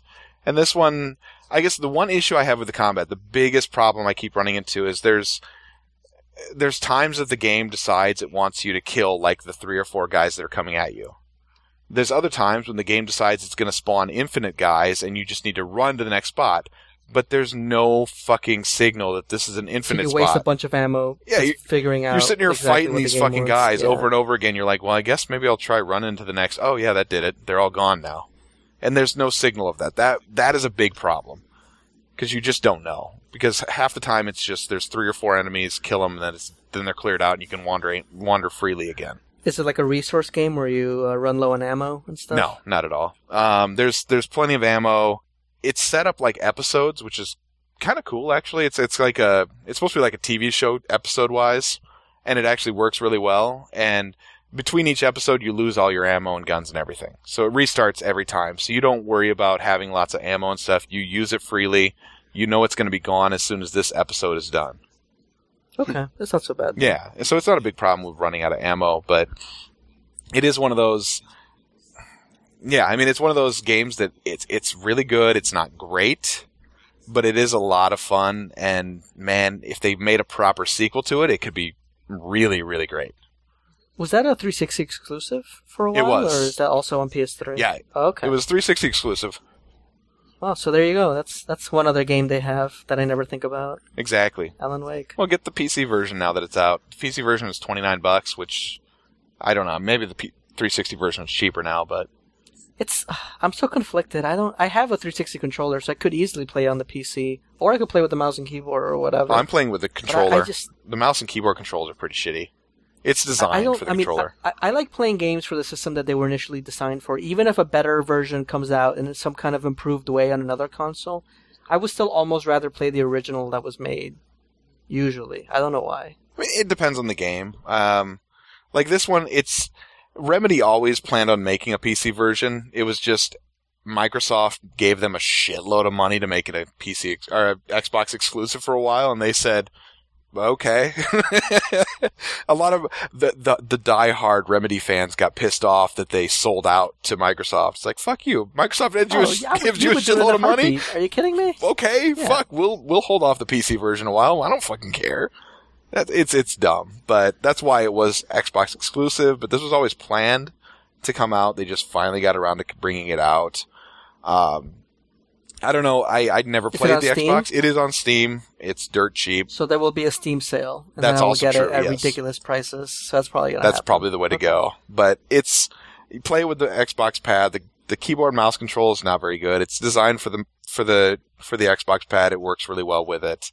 I don't know graphic wise. I'm assuming it looks better than the Xbox version does. I never played the Xbox version. It has to kind of at this point. Yeah, so I don't know for sure, but it does actually look really good. The lighting effects especially are great. The music is amazing.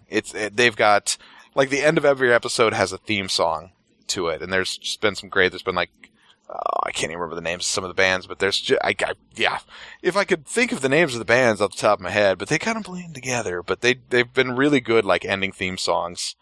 There's been a Roy Orbison was one of them. Poe was another one. I mean, it's been really good songs at the end of each episode that I actually sit through the credits just to listen to the song and before the next credit or the next episode. The PC version actually comes with both the DLCs, which is also nice. So. You get the Signal and the Rider included with the package, so don't have to worry about that. Hoping to finish it up soon and, yeah, see how it is. I guess people say that the ending is bad. That's the rumors I've heard. I don't know. We'll see when I actually get there. I mean, I might end up liking it while everyone else hates it. That does happen sometimes. Thank you, Corey. I've been playing only one game this week, and it's only in the last 24 hours or so. I played and beat The Darkness 2, which I found out I looked better or worse than 1. Slightly not as good as 1. Slightly. It's a very short game. I hear. I always take about twice as long as most other people in beating a game because I'm very meticulous and I talk to everybody twice or 3 times. So I've been seeing that a lot of people are beating this game in 4 to 6 hours, some in 6 to 8 hours. It took me 11.5 hours. But the thing is, a lot of that was really artificially padded game time. The Darkness is based on a comic book. It's about a mafioso who has some ancient power that he unlocks around his 21st birthday, something that's been handed down in his family. It's kind of in their system. It's a demonic presence. Red tentacles. Yeah. Yes, essentially. And you can actually quad wield. You have your guns in each hand, and then you have 2 huge demon arms with heads on the ends of them that you also control. You control all this with the shoulder buttons. And you can grab, and this I think was slightly different in the first one, but in this one, you grab with the tentacle on the left, and you can also throw things. You can impale people by throwing poles at them. You can pick up all kinds of objects and throw them. And then with the right arm, the right demon arm, you do kind of different slashing attacks. And the kills in this are very gory. You still eat hearts? You eat hearts to get points to unlock more powers. And you can decapitate people. There's one called Wishbone where you kind of grab a leg in each demon arm and you pull the guy apart. And this is all very, very quickly done. You're just a machine of death in this game. It's much more of a first-person shooter feel this time than there was in the first one. It's not on rails, of course, but you cannot wander around like you could in the first game. You kind of just you hit your spots, you do what you're supposed to do, you move on to the next part of the story. It's very linear, very, very linear, which is one of the reasons it's not as good as the first game. The art style now looks like a comic book. It looks like you're reading a comic book. It's a lot less realistic than the first game was. The lead character is redone. The lead character in the first game, which is it's the same character, but the way that he was portrayed in the first game, which was made by a different developer, he just had a very unique look to him. He looked like a real actor. Like he just looked like a person, I thought you were going to say asshole. He looked like a real asshole. He did have a ponytail. Is Patton back? That's the key question. Is Mike Patton back? Yeah, Mike Patton is back. He does the voice of the darkness, but he does it a little differently this time. And this is another reason why it's not as good as the first. I don't know if they told him to put more inflection in or but he does he like puts more higher pitched parts in. He tries to give it a little more, not emotion, but a little more variety in the emotion. When the darkness is screaming at you, don't do this or join me or whatever, it doesn't work quite as much as it did in the first one. It doesn't sound as evil. It sounds a little more goofy and low rent. Oh, that's too bad. Than in the first one. And, it's a short game. What they do in this one is, they did this in the first one too, but it's terrible in this one. You can talk to someone literally, I'm not kidding, 20, 30 times. And they will if you just keep pressing X to talk, they will just give you like one-liners and things one after the other after the other. My God. And I, of course, listened to all of them. Oh, God. Which added like at least an hour, I would think. Don't do that. But some of them are kind of funny. Some of the jokes are kind of funny and they're worth listening to, but there are one or two characters that really got annoying because I wanted to listen to. I said, well, I'm going to listen to everything he has to say. I listen to everybody else, but it's stuff that you would keep like maybe in a blooper reel or something at the end or some extra that you unlock. Just don't put it in the game, because of course you don't really have to listen to it, but it just takes you out of the game when they just keep cracking all these jokes one after the other. Graphic violence. There's some pretty suggestive sexual content in there. It just very short. Well, anytime you have a game with tentacles. Of it. What's that Japanese developed though? I don't think this is a big spoiler. I think because this happens like 2 hours into the game. But there's this side story where you wait. The character who's this big, rich, powerful guy. He wakes up in a mental hospital, and all the characters that he knows from the Darkness storyline are in this mental hospital, either working there or as patients there. And the game is making you wonder, is the whole Darkness thing just fake? Is this really a mental patient whose dreams we're playing through? And it really, really keeps you wondering. It starts to make more sense that he's a mental patient. It just feels better that he's a mental patient than it does that he's this, he's like in his early 20s. He's the head of the mafia. He has the powers of the darkness. It seems so silly. You go, wait a minute, obviously this guy's crazy. What? That whole story thing, isn't that like cliched? It's very cliche. There's a few things that have done the whole, is this really happening or is this person crazy? Do it best? Oh, that part? Oh. Well, no, I'm not talking about video games. I'm talking about stories in general. No, the whole mafia thing is cliched, where you're 20 years old and you're heading the mafia. I'm surprised about that. Well, I was going to bring that up. In something like Pan's Labyrinth, which you can watch, and at the end of the movie, you don't know if this girl was imagining things or if it was real. You can sit there and argue convincingly on both sides. With this, I think they kind of ruined it at the end because even though there are two endings, they pretty much make it clear. I wish they had kind of kept it more open, and because I know there's probably going to be a Darkness 3, but they pretty much, let you know one way or the other. And what was the other thing I was going to say about it? It was all happening in a snow globe, right? No, nice. No, I don't think that was it. But it's a good game. I would have to say, if you're short on money, either wait for this to go to bargain bin or get it as a rental. It is a very, very good rental. You will be very happy with this as a rental. It's even if you rush through it, the story and the game are very good. The voice acting is very good, not excellent, but it's good. And there's a lot of satisfying action. You can do a lot of things. You will not unlock all your skills in the first playthrough. There's no way. So, you can send swarms of bees after people. You can throw black holes that will suck evil people bees? in. They're antisocial. Dogs that bark bees. I don't know if they're evil or not. Dogs that shoot bees. It's a very good rental.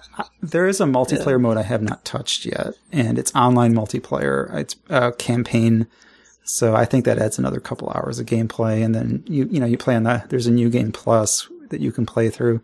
So they really tried. In this case, if we were going by the thumbs up, thumbs down that Corey was talking about earlier, This is one of the things that this is why one reason I would have a problem with that system, because this is a thumbs up. This is a good game. But you would really have to read the review. There we go. You're done. That's it. Wrap it up. Put down your $60. No, but you would really have to read the review to say, okay. However, it's very short. So if that's going to annoy you, or if you're not the kind of person that plays through 2 or 3 times to get all the skills and to play on a harder difficulty, you might not want to get this. But otherwise, it's good. Maybe make the thumbs like different saturations of color. Like, oh God, it's like a really saturations of color. All right, I don't know. We'll go with the 3. It's the buy it, rent it, or toss it in the trash. There you go. That sounded like an 89.6 to me from what Nick was saying. You're very perceptive. Yeah, so I don't know what I'm going to give it, but by the time you hear this, we'll know. I finished Valkyrie Profile. I think I talked about a lot about that last week, but I finally beat it, so that's a huge weight on my shoulders. Been there for years. One of my favorite done. endings, definitely. It was a good game. It was a great ending. I'm so surprised that the story was not the generic JRPG direct. No, totally not. And it actually came together, and it left a lot. It's like you're coming into the middle of the story. Like, things happened before the game started, and things are gonna continue to happen, and they don't really tell you about it. So it's kind of in the prequel. It's like if you played through Empire Strikes Back, you know? It's kind of weird. So I guess Silmeria kind of covers a little bit more of that story in the past, but it's kind of interesting. Silmeria I never finished, but yeah, it just didn't have that same quality that I liked, I guess. But yeah, at some point I'm gonna break out the PS2 and finish it. I'll definitely go through Silmeria. I'm sure it's like $5. And then Covenant of the Plume is totally different. You play a human. You play like I do have that here. I haven't a human who's like trying to kill the Valkyries. Which is awesome. And you're supposed to like betray and kill your teammates to get stronger. Yes, and you work for Hel. You work for the goddess Hel, Hel. Did Tri-Ace make that third one, the Covenant of the Plume? Or not? They did. I'm pretty sure they made Samaria, I think. Yeah. But yeah, don't quote me on that. So I finished those up, and then I played Secret Agent Clank. We don't need to talk about it. It's not very good. It's not very good. It's okay. You know what? It's fun and it's all right. I love Ratchet and Clank. Daxter was better. So I played, and I have Daxter here sitting around. I haven't tried it yet, but I loved Ratchet and Clank. I played 1, 2, and 3 on PS2. I never played Deadlock because it looked weird. Then I played the PSP Ratchet and Clank Size Matters. And it felt like it's exactly what you would expect a handheld game to be like. It's like a not quite as good version as the console version. And this kind of continues that. I think it's the same developer as Size Matters, which is not Insomniac. Yeah, it was not Insomniac. And, it's like Hot something. I can't remember right now because it doesn't really matter. And again, they make a game that's not really as good as the mainline Ratchet and Clank, but at least they try to take the story in a different direction and make it its own thing instead of trying to copy the console games and not quite getting there. So I enjoyed it. It was nice and quick. I usually get all the skill points in these not Jak and Daxter, Ratchet and Clank games, but this one had like a rhythm mini game for a lot of the stages. That was like a DDR type of thing, only it went on for really long. Like it's like 10 minutes, and maybe 3 stages have something similar to it, and the skill points require getting perfects on that, and I'm not doing that. That's not happening. So that game is done. Then I played Rhythm Heaven on the GBA because I got it finally. Oh, the old Rhythm Tengoku for the GBA. Yeah, nice. Rhythm Tengoku, right? Yeah, that's a good game. And it's really Talk good. About imports. It's hilarious. It's so much better than the DS one. Yeah, I definitely like it better than the DS. Just because pressing a button is just the ultimate way of playing a video game. It's like the ultimate input. Yes, no. Yeah, exactly. I know what I'm doing. I pressed a button. It happened. I really hated the DS controls for it. It really just didn't work. I didn't hate it. I still liked it. I do like Rhythm Heaven on the DS. It's still a good game, but it's sometimes when you mess up, you're like, was that me? Well, yeah, that was my problem all the time. And I played the GBA one first, so then I went on to the DS one, and I'm like, what is with these shitty ass touch controls? Why am I doing this? So at least the Wii one. I haven't tried the Wii one yet. I did plan on. I was gonna go cancel some of my pre-orders at GameStop for Vita stuff because Target's doing that buy 2 get 1 free sale, and I was gonna transfer some of that money over to the Rhythm Heaven on the Wii. But I'm kind of scared to play that game because of input lag. I really don't know how it fares. I haven't heard too much. Go get a plasma. be happy. Oh, let me do that. Let me just go get a plasma right now. We've been telling you that for a while now. Just go get a plasma TV. Which one, Corey? TVs are so horrible to buy, Corey. TVs are the worst things to buy. Panasonic plasma. All That's all you need to know. No, what factory was it made in? Like, what model is it? Has it changed from last year's? Like, these things change on a month-by-month basis. They completely alter the television in every way. It sucks. Buying a TV is the worst thing for video games these days. It's so bad. Yeah, I mean, I agree. The input lag thing is really fucking annoying, but... I mean, that would ruin Rhythm Heaven. Absolutely ruin Rhythm Heaven. You know, this game, the GBA grades you on 1/60th of a second. Yep. Your timing is off by 1/60th of a second, and you didn't get... And it's easy to play, because the rhythms are actually easy to follow. It's one of the best music games I've ever played, actually. Because there's no on-screen indicator, there's no really big thing. You know what I mean? And like all the animations are weird, and you almost can't really use the animations. You just use the music.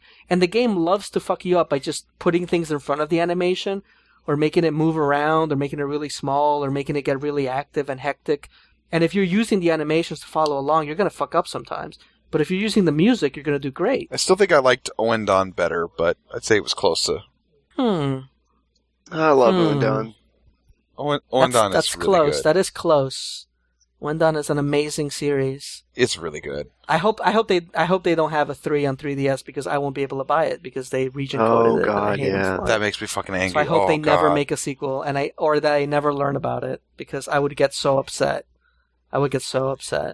But anyway, I also tried to play. No, I did play. I beat. I've been going through these PSP games like crazy. I busted out Guitar Man Live, yes! which is just a port of the PS2 game, and I played through it, and that game is hilarious. I wasn't good enough to beat the PS2 one when I first played it. The Serenade stage was so good. I loved that stage. Yeah, with the girl, she puts her head on her shoulder. Like, it was so good. Guitar Man. And like, I actually managed to finish it this time, so I was pretty happy. And then I tried Master Mode, and it was like, nope, I'm done with the game. I'm sorry. Way too hard. I can't deal with it.